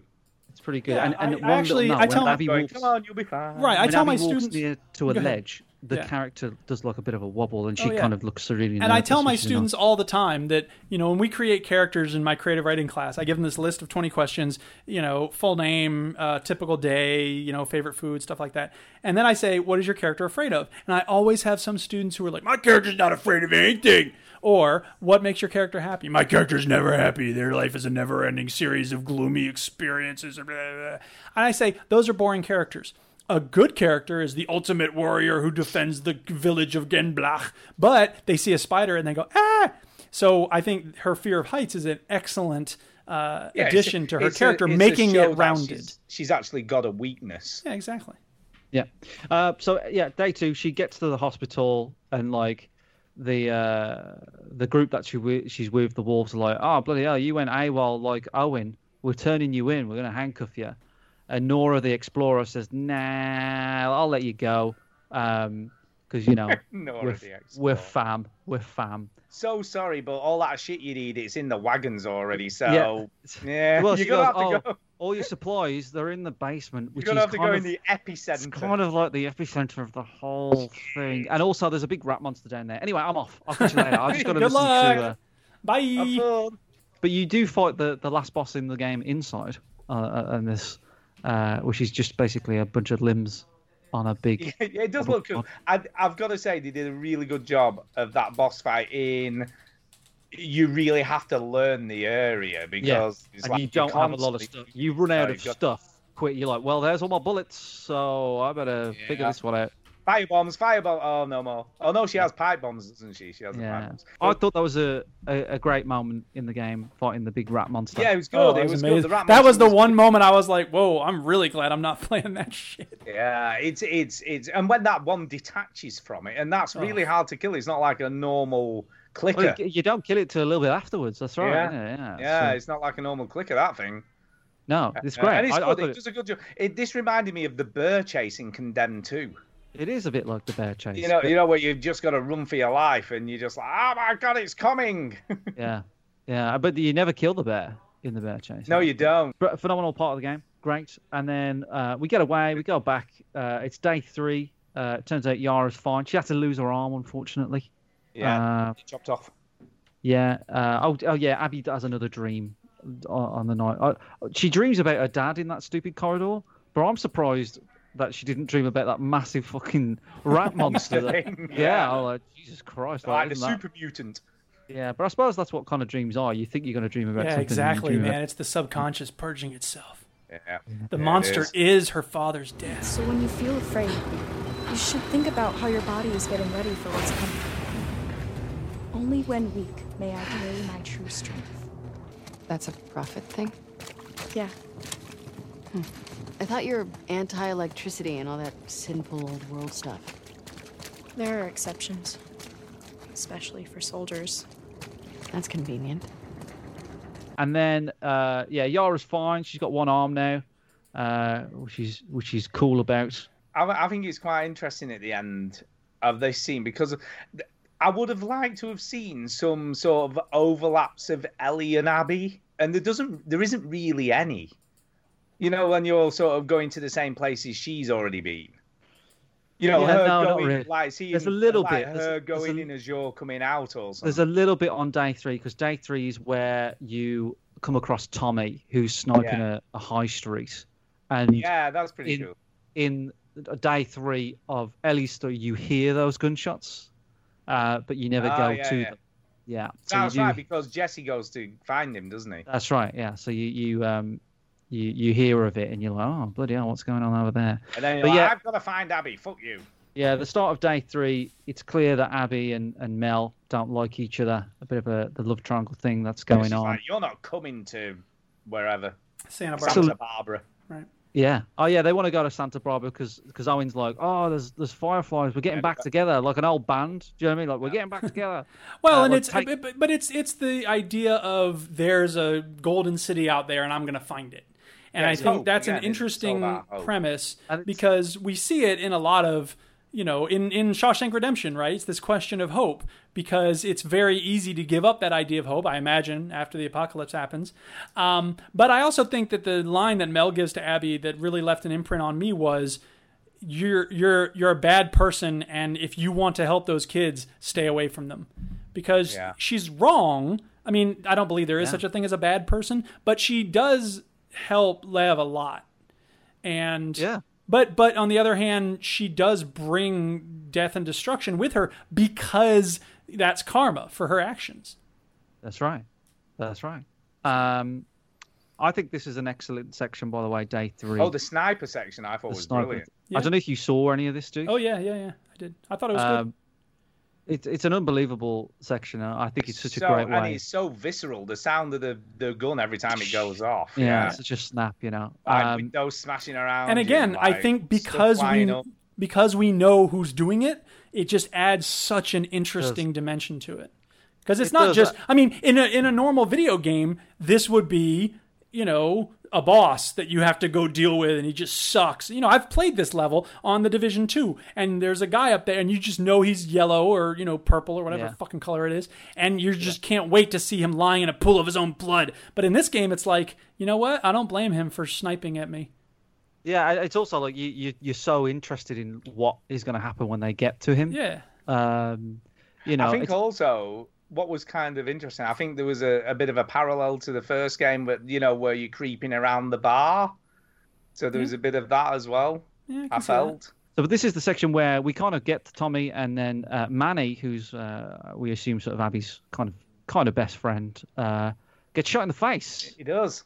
Shot in the head. They're like, let's get in there and just hunt him down. Boom, I'm dead. Yeah, and then he's gone. Just like that. It's pretty brutal again. It's a pretty brutal death. It happens pretty quick. Abby I'm covered in his blood. She does react though, because she has a moment where she's kind of covered in blood. She's like, shit! Oh no, that's really pissed me off, that has.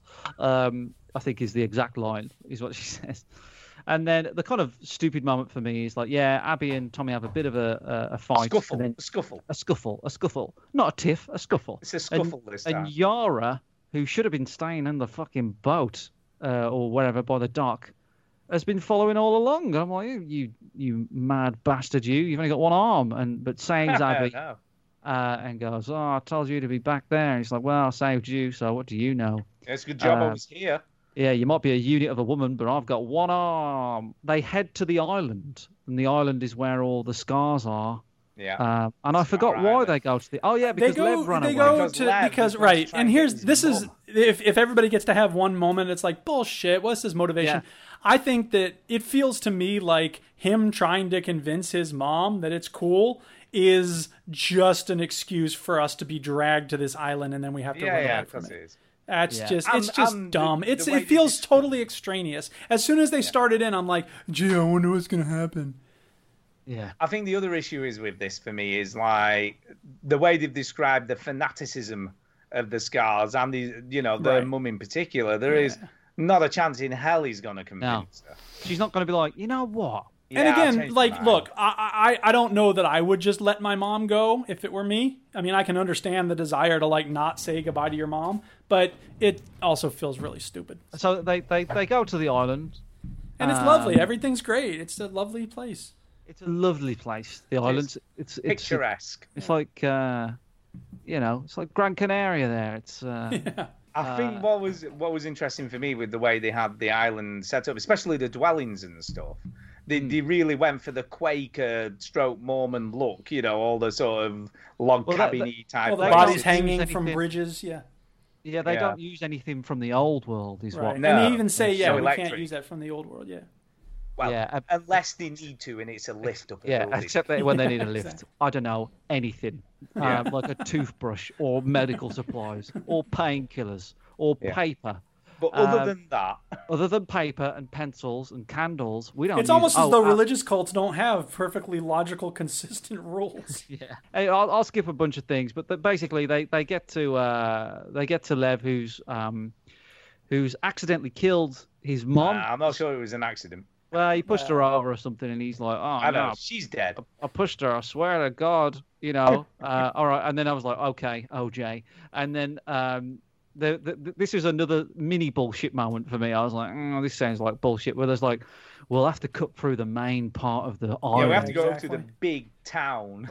Because there's like 4 gunshots back where we came, and I'm like, I don't know if we can handle that. And I'm like, really? You just like caused about 5. Let's go to the most populated bit of the place. I was like, that seems like. And again, like as dumb as all of these things are, like the fact that Abby has to fight against her own comrades I think it's a very interesting moment because it's, in the hands of a less nimble storyteller, it would just be a stupid inversion and we'd be right back where we always were. But when you're fighting people and they're like, hey, it's Abby, like there's actual confusion and sadness in those voices sometimes. That's and right. Obviously there's also hostility and rage and fury, but the fact that it's not just nameless, faceless people, it is, but you also, it's just, you know each other.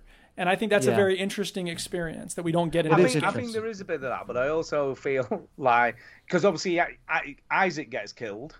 Yeah, we haven't really spoke about Isaac, but Isaac is the leader of the Wolves, and he's kind of portrayed as like, he gets shit done, he's not necessarily a nice person. Well, the first time we see him, he's just got some naked bloke on a chair going, oh, I'll see you later. Torturing him. Cut your dick off, you little bastard. And then, then we see Isaac again.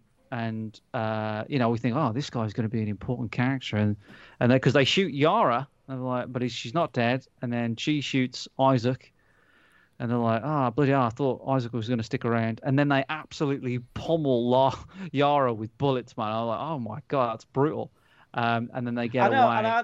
Do you know what I thought at that point? Fuck me. I went through all that shit. Yeah. All that shit to get them medical supplies to save her, and then bloody just killed her. Yeah, but I think it's a very powerful moment because, again, Abby puts herself in between her comrade and this child that she cares about. And I think that's maybe in some ways necessary for the payoff when they're alone with Ellie and Dina. I've got to say, though, the Rat Man fight scene is pretty cool. The Rat Man boss. Ugh. Oh, you mean like right at the end of the island? Yeah, the one with the big hammer. Yeah, it's good. It's good. Good. All right, well, we're going to crack on. We're going to crack on. Crack on. Crack on. Sorry. That's all right. So we're up to day 3 of Ellie, day 3 of Abby, and this is where they meet at the cinema. Yeah. And we know that Tommy is in there, and we know that Jesse's in there and Ellie's in there. And Jesse gets shot in the head. Pretty quickly. We know that, but we've seen that happen already, though. No one cares about Jesse. Screw him. Who's Jesse, by the way? Jesse who? Sorry, who's that guy? I don't know who that is. And she shoots Tommy in the head, and he totally leaves that. That's fine. Yeah, that's it. It's the confrontation, and then we get this kind of a cool moment where you're playing as Abby, fighting Ellie. Yeah, I didn't like that. I wasn't bothered about the story point of view. I just didn't. It was uncomfortable. I think it's supposed to be. I think that's I get that. I totally get that. Yeah. No, I totally get that. Like, I think the effectiveness of this game is that it takes you places you really don't want to go, and normally that bothers me. I mean, and I this is the thing, I've kind of struggled with this. I don't know if I can put my finger on exactly why I'm not pissed off at this game, because it is emotionally manipulative. It is using a bunch of cliches of like, you care about this person because there's a dog, but at the same time I feel like they do it very well, and so it's not necessarily doing a whole lot that's new. I mean, it is doing some things that are new, but I think the fact that it's, normally when a game drags me to a place that I hate being at, I'm like, I don't want to be here, and they're just doing this to try to prove some point. But I think they do it with good story and good characters, so I'm okay with it here. Yeah, and I'll be honest, the first time I got to the first time you're confronting Ellie, I just let her kill me. Yeah, because I was like, and that's the end of the game. I wonder if it lets you do that. Nope. He goes, you need to fight her. Yeah, that would be interesting if they allowed you to do that, and then you had a different ending that way. Yeah. And that's where I think I have problems with this game, because it is very linear, and there is, and I think we've got used to games that do give you some choice and some sort of, how it might play out dependent on what your actions are. Yeah, I mean, one thing I haven't mentioned, by the way, is we go to the bit where Abby has now sort of overcome Ellie. She's beat her up, and then Dina comes out of nowhere, gets past Lev. I got to be honest, I'm holding my hand in front of the screen because I can't even look at this moment. Oh yeah, it's so tragic. Dina's face plant into the floor is no, horrible. Not that. It's the fact that and it's Red Wedding. It's she's pregnant, and Abby says good, because that moment is such an insight into how little humanity Abby has, and it takes Lev saying Abby to get her to stop, because in that moment, again, she's lost sight of what it is she actually wants, and because Lev is there, she is reminded, I'm supposed to be looking for the light.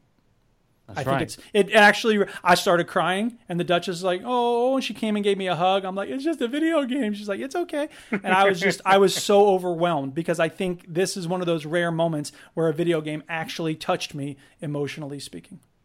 I think it's quite an interesting scene, because it's the second time that Abby has been the better person. What was the first? Where she let obviously Ellie and Tommy go the first time around, and then she lets Ellie and Dina go again. So she makes that decision, even after everything that's happened, to let them live. Yeah, agreed. And what I like about this is the fact that I don't want to keep mentioning The Wire, but it is one of the greatest shows I've ever written. Yes, and I watched an episode. I'm on season 5, by the way, Duke. Yeah, well, don't tell me, because I won't tell you. But it's not really a spoiler, but whatever. And one of the characters talks about, if you beat somebody up on the street, in the movies you win, but in real life they just come at you on a different day. All right, there's no end to it. And it's funny that I heard that line today, because that's essentially what this game is about. Is that there's the cycle of justice, the cycle of revenge, right? It's like cycle of revenge. It's just constantly going on and on and on. And if Abby let one of these people live, or Tommy found out that she killed, because Tommy lives apparently. Ridiculous. I know. I was completely shocked when he turned what? The point is that if she sort of let somebody or did this action, it would come back to bite her. Maybe Tommy's wife would come and kill. You know what I mean? It never stops, and I think that's way truer to life. And I think what Abby's doing here is she recognizes that by doing this, she ends the cycle. She says she's making a statement to Ellie. Look, I had the chance. You had your shot. I had my shot, and it's over. And I am being the bigger person now. This is done. And I think, again, if revenge were justice, then Israel and Palestine would have stopped fighting long ago. In order to prevent a war, one side must give up something that it is morally entitled to. And when neither side is willing to do that, we get the Hatfields and McCoys, we get the Montagues and the Capulets, we get the Bloods and the Crips. Pick a place where war has been going on for a long time. The veteran gamers and the overseas connection. Exactly. Yeah, definitely we do. Yeah. And that's it. That's how this ends. Abby's like, well, I didn't like Mel anyway, so whatever. And she goes, you can look at the screen now, Duke. It's and over. she goes, don't let me ever see your face again. I don't want to see you again. Don't ever let me see you again. Stop! She had nothing to do with this. She's pregnant. Good. Abby.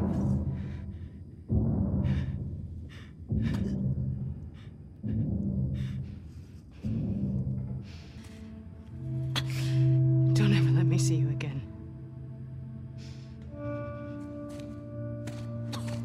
Come on.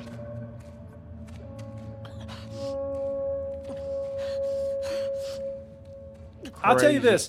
When now we're in the farm and it's all beautiful sunsets. Yeah. I kept expecting Ellie to walk in and see Dina in a pool of blood on the ground. Video games have trained me to think that way. Everything's perfect. Everything's perfect. There's about to be an unspeakable horror. There's a scene where she comes into the kitchen and I was expecting to see a face appear at the window or something. Yeah, right. Yeah. I'm back. I'm back.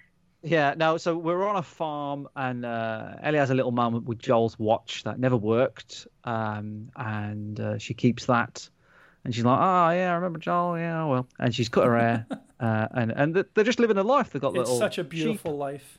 Yeah, and then bastard Tommy comes. Well, everything's fine and all good. They've got a little baby now, so it's it's probably about, like, I don't know, 9 months later or so. Potato baby.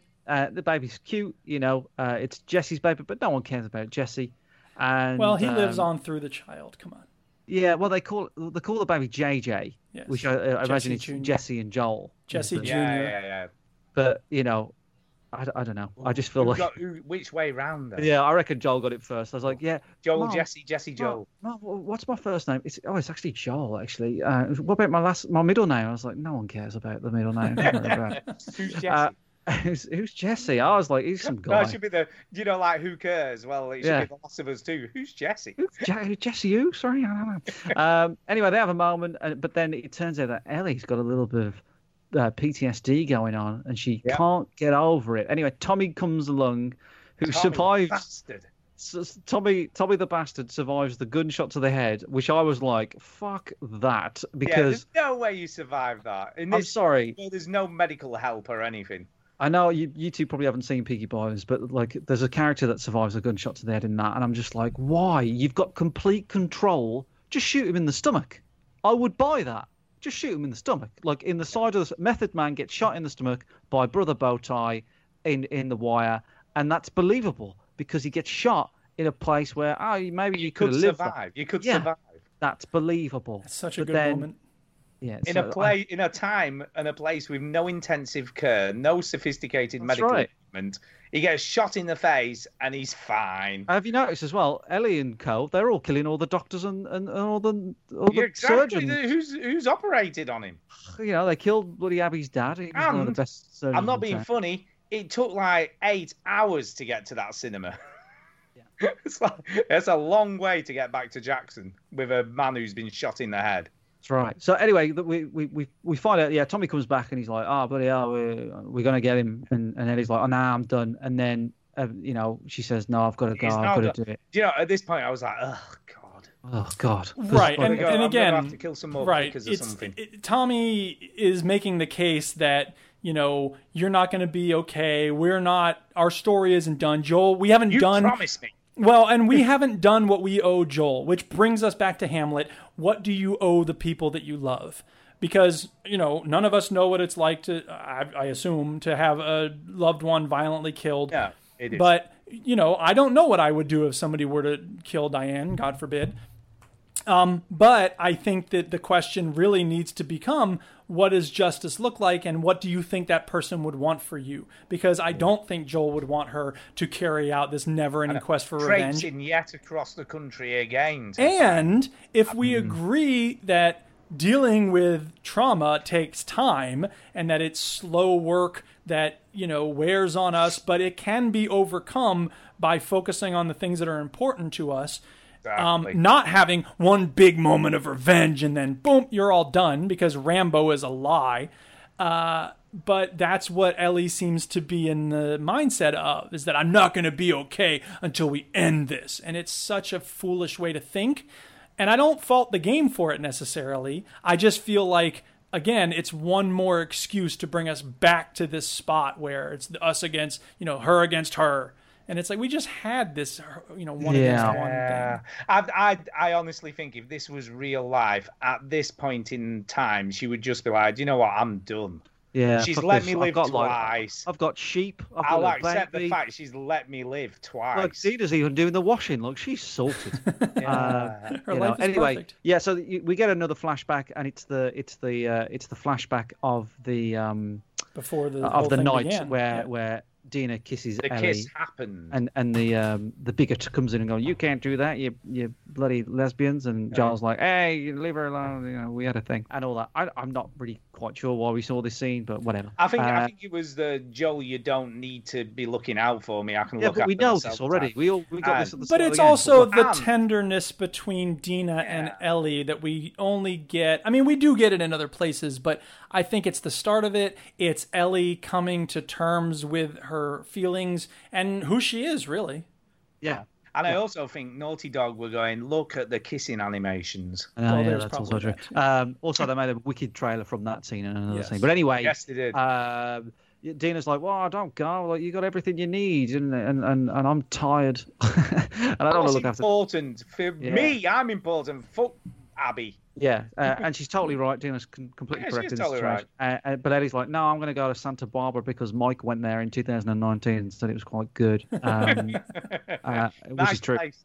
It is a lovely place. But then we play as Abby for a little bit, and then we walk around with Abby. Abby's now friends with Lev, and they're all putty, and they find some supplies, and they're looking for the Fireflies, and they found one of these houses. It has a radio in it. Yeah, they find the radio.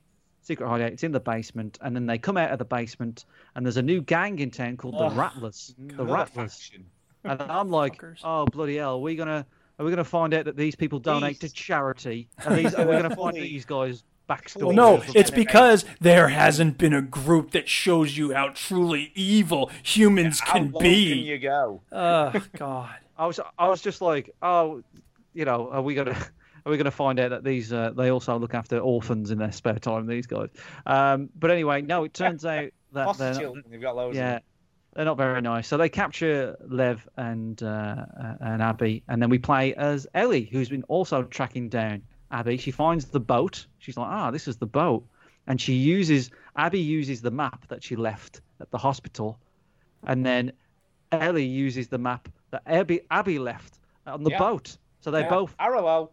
Yeah, so they're both like, you left the map, now I'm looking for you, idiot. You bastard. Yeah, I'm going to get you, you bloody beautiful unit of a woman, you. You play as Ellie, and it's very clear that these people are fucked up, the Rattlers. They make people work as slaves. Everybody that you free from the camp is absolutely like to the bone. Now, thin, can I just say, I don't know whether you thought this, right? But you know that when she's in the round building, they gave the impression they were going to use her as a bit of a sex slave or something. Well, maybe they did. No. Did that not come down? That's the impression I got, because he's like, oh yeah, we've got a live one, we can have fun. Well, wait a minute, that. hang on a second. We don't know how much time has passed, so maybe they did. Maybe they did. Yeah, we don't know how much time. I'll be honest, I was expecting the circular building to be a bit of a harem for the, because these are some very low people. Yes, they are. Yeah, but whatever. I've skipped past one of my favourite scenes is because Ellie confronts the two people that captured Abby, because she gets strung up, doesn't she? She gets attacked, and then she uses, which I think is such an underused part of the whole game. But she's immune. Abby is one of the only people that we know of that's immune, and she uses her immunity for her on her side. She goes, well, I'll show you, and I'll get bitten, and you'll get bitten, and then fuck you, and then she shields from the gun. Using the dead body and shoots the other guy. I think what's interesting as well, obviously the guy gives you the information because he thinks, well, it doesn't matter because she's going to die anyway, so I can tell her where the hideout is because she's dead. Yeah, she'll turn before she gets there. She just goes, I think that's such an underused thing. Like we don't really explore. Well, and again, I think this moment is very impactful because they haven't milked it throughout the whole game. That's true. So I suppose so. I suppose so. But it's kind of the first time that Ellie's used her immunity as a power. Hey, this is Mike. I'm editing the show, and I just realised this isn't the first time that Ellie used her immunity as a power. She dragged Nora down the bloody hospital. So past Mike is an idiot. Present Mike is mediocre at best. You can probably hear my wife playing the saxophone in the background. Anyway, back to the show. So he kills her. You get a bloody MP5 at this point, so you're just rocking everything now. This is the game. This is the point of the game where it goes, here you go. Here's a fucking machine gun. Have fun. And you kill a bunch. And these people aren't nice. Don't worry. They don't donate to charity. They're awful. So you can kill them all. I sneaked through nearly all this area. I didn't really kill very many of them. I just wanted to get it. But do you know why? Because I just wanted to get it done. Yeah, there is a little bit of that at this point. But I killed everybody. And then you free some slaves. They're all malnourished. They're all like, oh, bloody hell. And classic trope of movies and video games. Oh, the weapons are right next to the slaves. Nothing's going to go wrong here. Big cupboard full of them. Where should we store these weapons, Dave? Well, we've got a massive hotel complex, so let's put them next to the slaves. That'll be fine. And if they ever escape, it'll be fine. They won't go to those. They won't remember that they're there. And then she gets word that Abby is on the poles. He's on the pillars. They're on the pillars. On the pillar it is, isn't it? The pillars, which is a bunch of it's got a crucifixion sort of stuff. I'm Brian. At least you're out in the open air. Exactly. You've always got to look Abby? at the. I'm Abby. No, I'm Abby, and so is my wife. So always look on the bright side of life. Yeah, I never liked that movie. Anyway, you suck. I know. Sorry. So you find Abby. So this is let's talk about this scene because this is what happens. You let her down. You find out she's like absolutely fucked, and she's obviously just worn out. She's not in any state.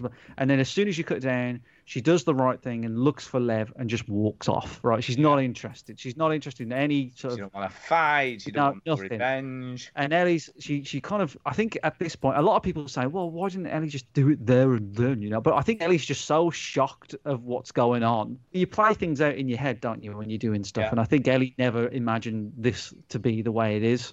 So she's kind of at a point where she's like, oh, I don't know, this feels wrong, but like she's gonna go, and she's like, you know what, and she sees the cut and the wounds that she's had, and she says, look, Abby, I just can't let you go. We've got to fight this out, or I'm going to kill the one person that you care about that's left. And Abby's like, fine, I will fight you. It's quite good because well, she's not. She wouldn't fight until she put the knife to Lev's throat. Yeah. But all right. I think this is it's a nice balance because obviously Abby would kick the shit out of Ellie, which we've seen in normal circumstances. But she's so maybe she has to be reduced to this state by these horrible. That's right. So they've purposely put her in this position so they're of an equal match or less of a match. I mean, Ellie's very capable and she is fucking toned as fuck, Ellie. Yeah. So she's strong, but she's at a point where she's fighting someone who's not really at their best. so she doesn't really feel too. And they both look exhausted. They do. Well, yeah, and again, fight. that's something that this fight does very well, is that it's not, God of War or somebody in their prime. It's not Street Fighter. It's human beings going at it right, skin on skin, wet, tired, bedraggled. Last of the reserves. Exactly. It's the last of their strength, really. Not just physical, but also emotional and spiritual. I mean, I'll be honest, right? I didn't want Abby to die. At this point, no. I was like, no. Of course not. I don't We don't want either die. of them to die. We want them... It's funny, because we kind of want the outcome that we get, but we don't want it in that way. No, that's right. That's right. I love this fight. I think it's very rare that you see... especially when you're playing as the player, and when you play as Abby and you see her fear of heights as you're playing as her, and when you're in a fight, you see the exhaustion of the characters, and it's just, how they're fighting right now at the end is kind of how you feel like playing this game. It's like, I'm fucking done with this game. Yeah, like, they're nearly falling over every time they throw a punch. It's like absolutely amazing animation. The mocap, of this game, and just the whole presentation of the game, graphics, sort of detail, everything. I don't know how much better a PS5 game's going to look than this, because this is a very good looking game. Everything we say that every generation, so don't. Do. But I think for me, it's the level of detail. Is how crazy is what's going on here. Anyway, Ellie goes to she wins pretty much. She gets her fingers bit off. Yeah, 2 fingers, man. 2 fingers. She wins the battle. She almost drowns Abby, but she remembers the very, very last conversation. She remembers Joel on the porch and the last conversation that she has with Joel, and she can't do it. She doesn't do it. She lets Abby live, and she's off. And then I think that's the last bit of her humanity, isn't it? I think she knows at that point if she kills her, that's it. This is the point that Carolyn Pettit makes in the piece that I keep talking about. The conversation with Joel is not just any conversation. It's the part where he says, I don't know what Dina's intentions are, but she'd be lucky to have you. And that is giving Ellie permission to be loved. And it isn't until that last moment with Abby, when she has her on the brink of death, that she realizes and understands what Joel's trying to say. And it is that moment that causes her to realize, wait a minute, this isn't what I want. What I want is probably gone from the house. And of course she goes back, and it is. Yeah, so she goes back to the farm. I quite like this. I heard this on a different thing, but she's lost her connection with her mom, which was a switchblade. She lost that in the fight with Abby. She loses her connection with Joel, which is the ability to play the guitar, which she discovers when she goes back to the farm. And she loses Dina because she goes back to the farm and Dina is long gone and everything is cleaned out. So Ellie has lost everything. She tries to play the guitar. All for revenge. She tries to play the guitar one more time. She walks off, and that is the end and I think of the game. Again, I think this is what I mean when I say a game can be tragic and painful, but it doesn't have to be pessimistic. Because ultimately, I do think that this game is not necessarily hopeful, but it does, again, like Joel dies early on, and we lose people along the way. And I was actually gutted when I saw, because I had forgotten that Ellie killed Owen and Mel. So when Abby comes back with Lev from the island, I was like devastated. Oh God, no. Because we care about them. And again, like, it's not subtle the way that they get us to care for those characters, but I do think the losses of those characters along the way are painful. But ultimately, the two heroines live, and it's a good thing, because they do bring themselves back from the abyss of giving in to that bloodlust and revenge, even though it's cost them so very much. Abby still has Lev. Ellie is alive. She might be able to find Dina, but I'm not holding my breath. There's something out there beyond just killing. Yeah. Mm-hmm. And I think that's a good thing. I think it's beautiful. And I think it's a nice rejoinder to the first game. What do you think people are so mad about the game? I think it's because straight white guys can't handle not playing and having white males centered at the center of every story. I don't think it's necessarily that. I do think people had a problem with Joel being killed so early on in the game, but that's not a reason to hate on the game. If you hate this game for that, you have to hate the first game for the exact same reason. Because his daughter dies in the first 10 minutes. The interesting thing, the review bombing happened almost straight away, rather than sort of after people had played enough of the game to form a proper judgment. And I think a lot of people just didn't like the fact that Joel was killed. You know, I don't think it's all about that stuff, you know, about the sort of, you know, as Chinny put it earlier, you know, what people thought was woke and all that. So I don't think it is that. I don't think it's that. I think it is. Well, Gamergate was a real thing that caused a lot of people to lose their minds, and they've never gotten over it. And I think there's a sizable chunk, and it's hard to know what percentage is doing the review bombing for what reason. But, you know, you follow Anita Sarkeesian on Twitter, you'll see the trolls come out. Yeah. I definitely think a lot of people didn't like playing as Abby. Yes. You know, because of obviously what she represented in the game, and the fact a lot of people were really attached to Joel as a character, and then she killed him, and then you're playing as her. Yeah, I mean, but I'm which didn't bother me. I think for me, I love Joel as a character. I like sort of conflicted he is. I just like him. You know, I like his voice. I like the fact that he plays. I just like him. He's a kind of likable guy. But I didn't kick up when he died because there's a reason for these things to happen. He'd done stupid shit, hasn't he? Yeah, he'd done stuff, and also you get and the flashbacks mean so much more. You know, because you're spending this time with this character that you know that you might not see again. Yeah. Because this is a flashback, and you're like, oh, this is that's fair. It's a nice moment. So, that's a good point. I think I enjoyed the story of the first one more, but I enjoyed playing this one more. Yeah, I wouldn't be inclined to agree. I had issues, as you know, I had issues with some of the story points, and I think some of the storytelling was a bit clumsy in the way that they motivated you as a character. You know, as a player, I'm not going to go over that stuff again. I also feel like I actually enjoyed Abby's character to an extent more once I got to know her. Yeah, and a lot of complaints about Ellie's. She's a bit flat as a character in the second one. People would say that's a lot of complaints. I think Abby was a bit more the better person in the end. She is, yeah. And Ellie is not motivated by much other than her love for Dina and her need for revenge. And I think Abby is motivated by her need for revenge and her love for Owen, but also by other things, her care for Lev. Ellie doesn't have a Lev, right? Ellie doesn't have something that she's protecting until she gets the baby at the end, and then she throws it away. Well, then she goes, "Fuck it, I'm going anyway." Right. Which again, look, here's the other thing I'll say about this game that I think is really important. Clumsy. I must admit, I did sigh. Well, here's what I'll say about that. We don't, most of us, live in the apocalypse. We don't have the choice to throw a baby away in order to get bloodlust revenge. But nevertheless, many of us make decisions every day about what's important to us, and we usually don't think too much about them. So, for instance, sometimes when people play video games online, they will yell and scream and curse. I can hear them on my mic when I play, you know, Call of Duty or Rocket League, and you can just tell they're being so terrible to the people they live with, who they supposedly love and care about.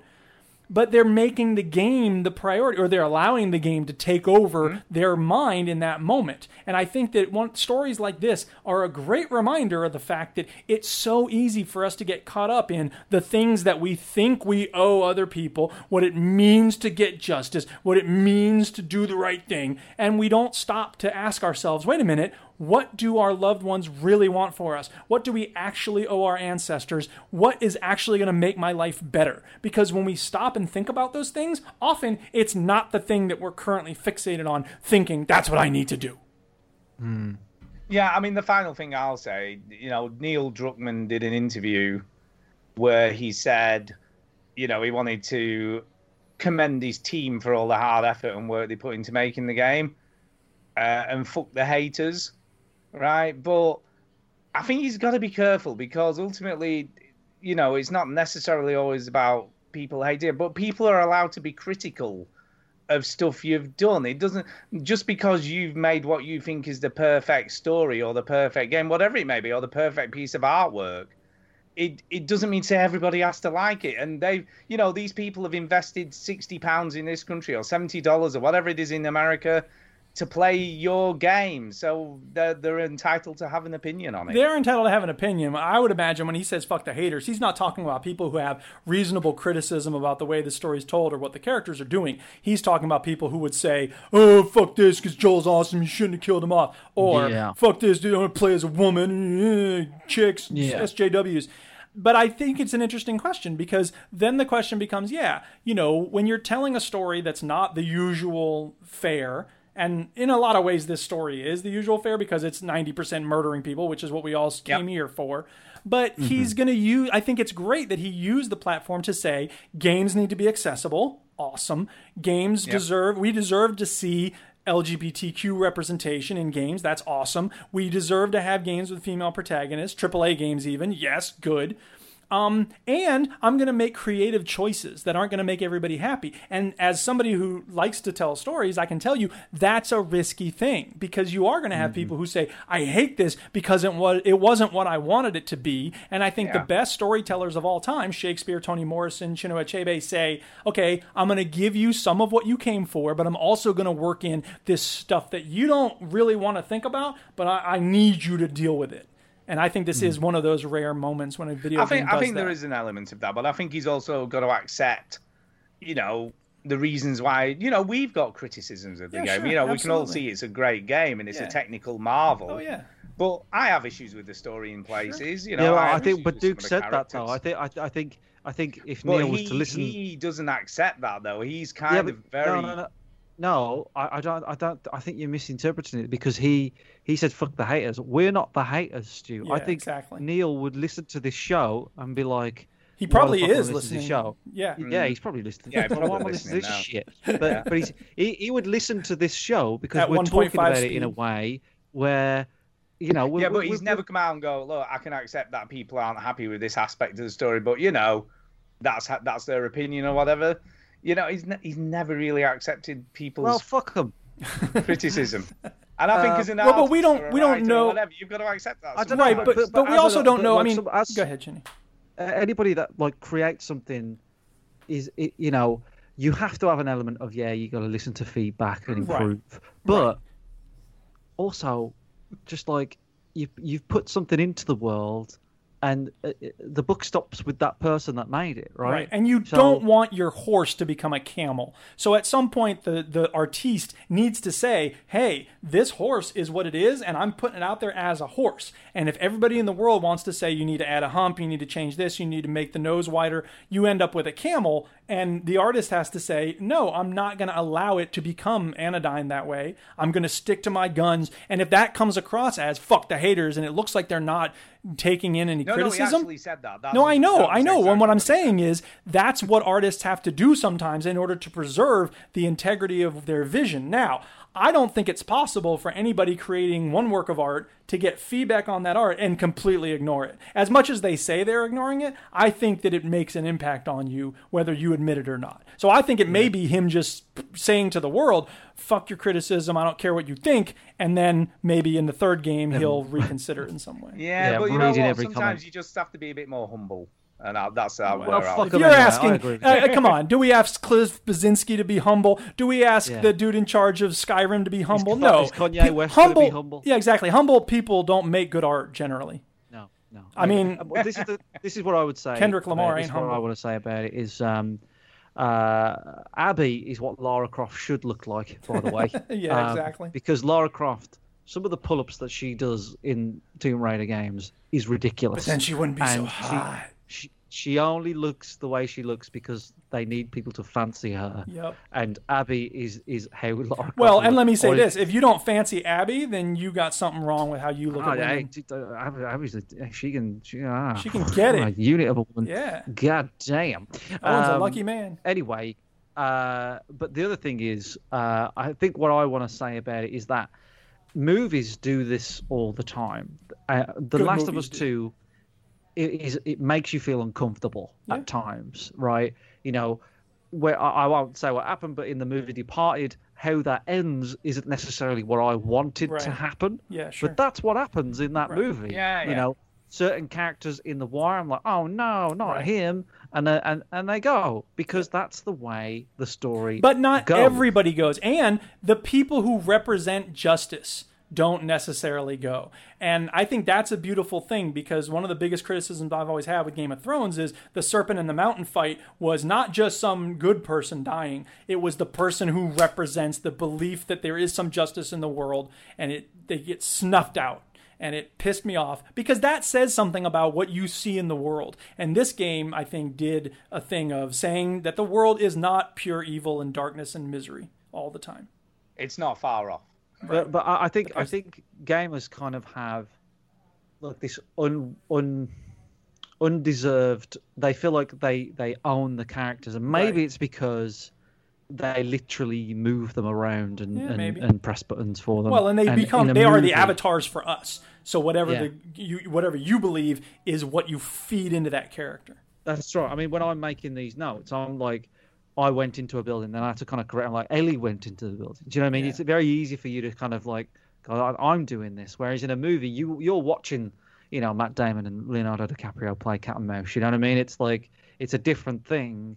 But I feel like gamers kind of have to learn that these stories aren't yours. They're for you to play and then to interpret, and then you can give criticism and stuff, but where the story goes isn't up to you. Well, exactly. And I think that's a question about your role as the audience member, is that, and games are really young in terms of their life as a media, their evolution as an art form. They are babies. And I think that we had to reassess our perspective as audience members when radio came along, because it's different than in a play. Right? Same with books versus TV or whatever. And I think we're so used to thinking about things in terms of audience members as movie viewers or TV show viewers compared to video game viewers, and it's going to require some readjustment. I think we're done. We're done. That was a great chat, though. Yeah, thank you guys so much for this discussion. I think it's been really interesting. If you want more shows like this, we'll just wait for the next AAA amazing story game that always come in video games. Chinny and I are playing Duke will watch. Far Cry 6 is going to have Giancarlo Esposito as the bad guy. I can't wait. Like I give a shit. Hey, sign us out, Stu. Get rid of us. Let's go. Yeah, we're going. Good night, bye. Everybody. I hope you enjoyed it. Okay, thanks. Bye. Bye. Please say you recorded it. Just want to thank everybody for listening to the whole show. Kudos to you if you've got this far on our spoiler cast of The Last of Us Part 2.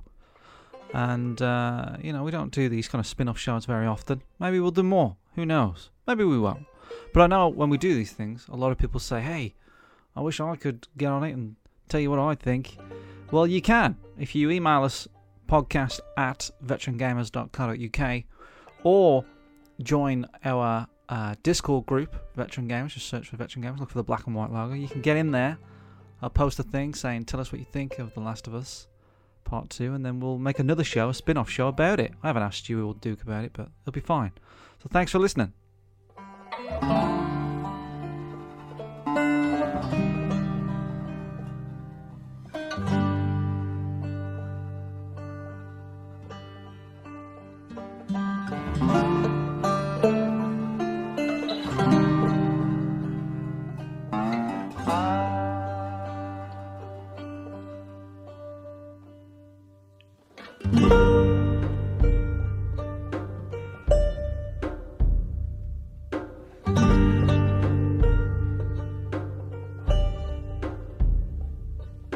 you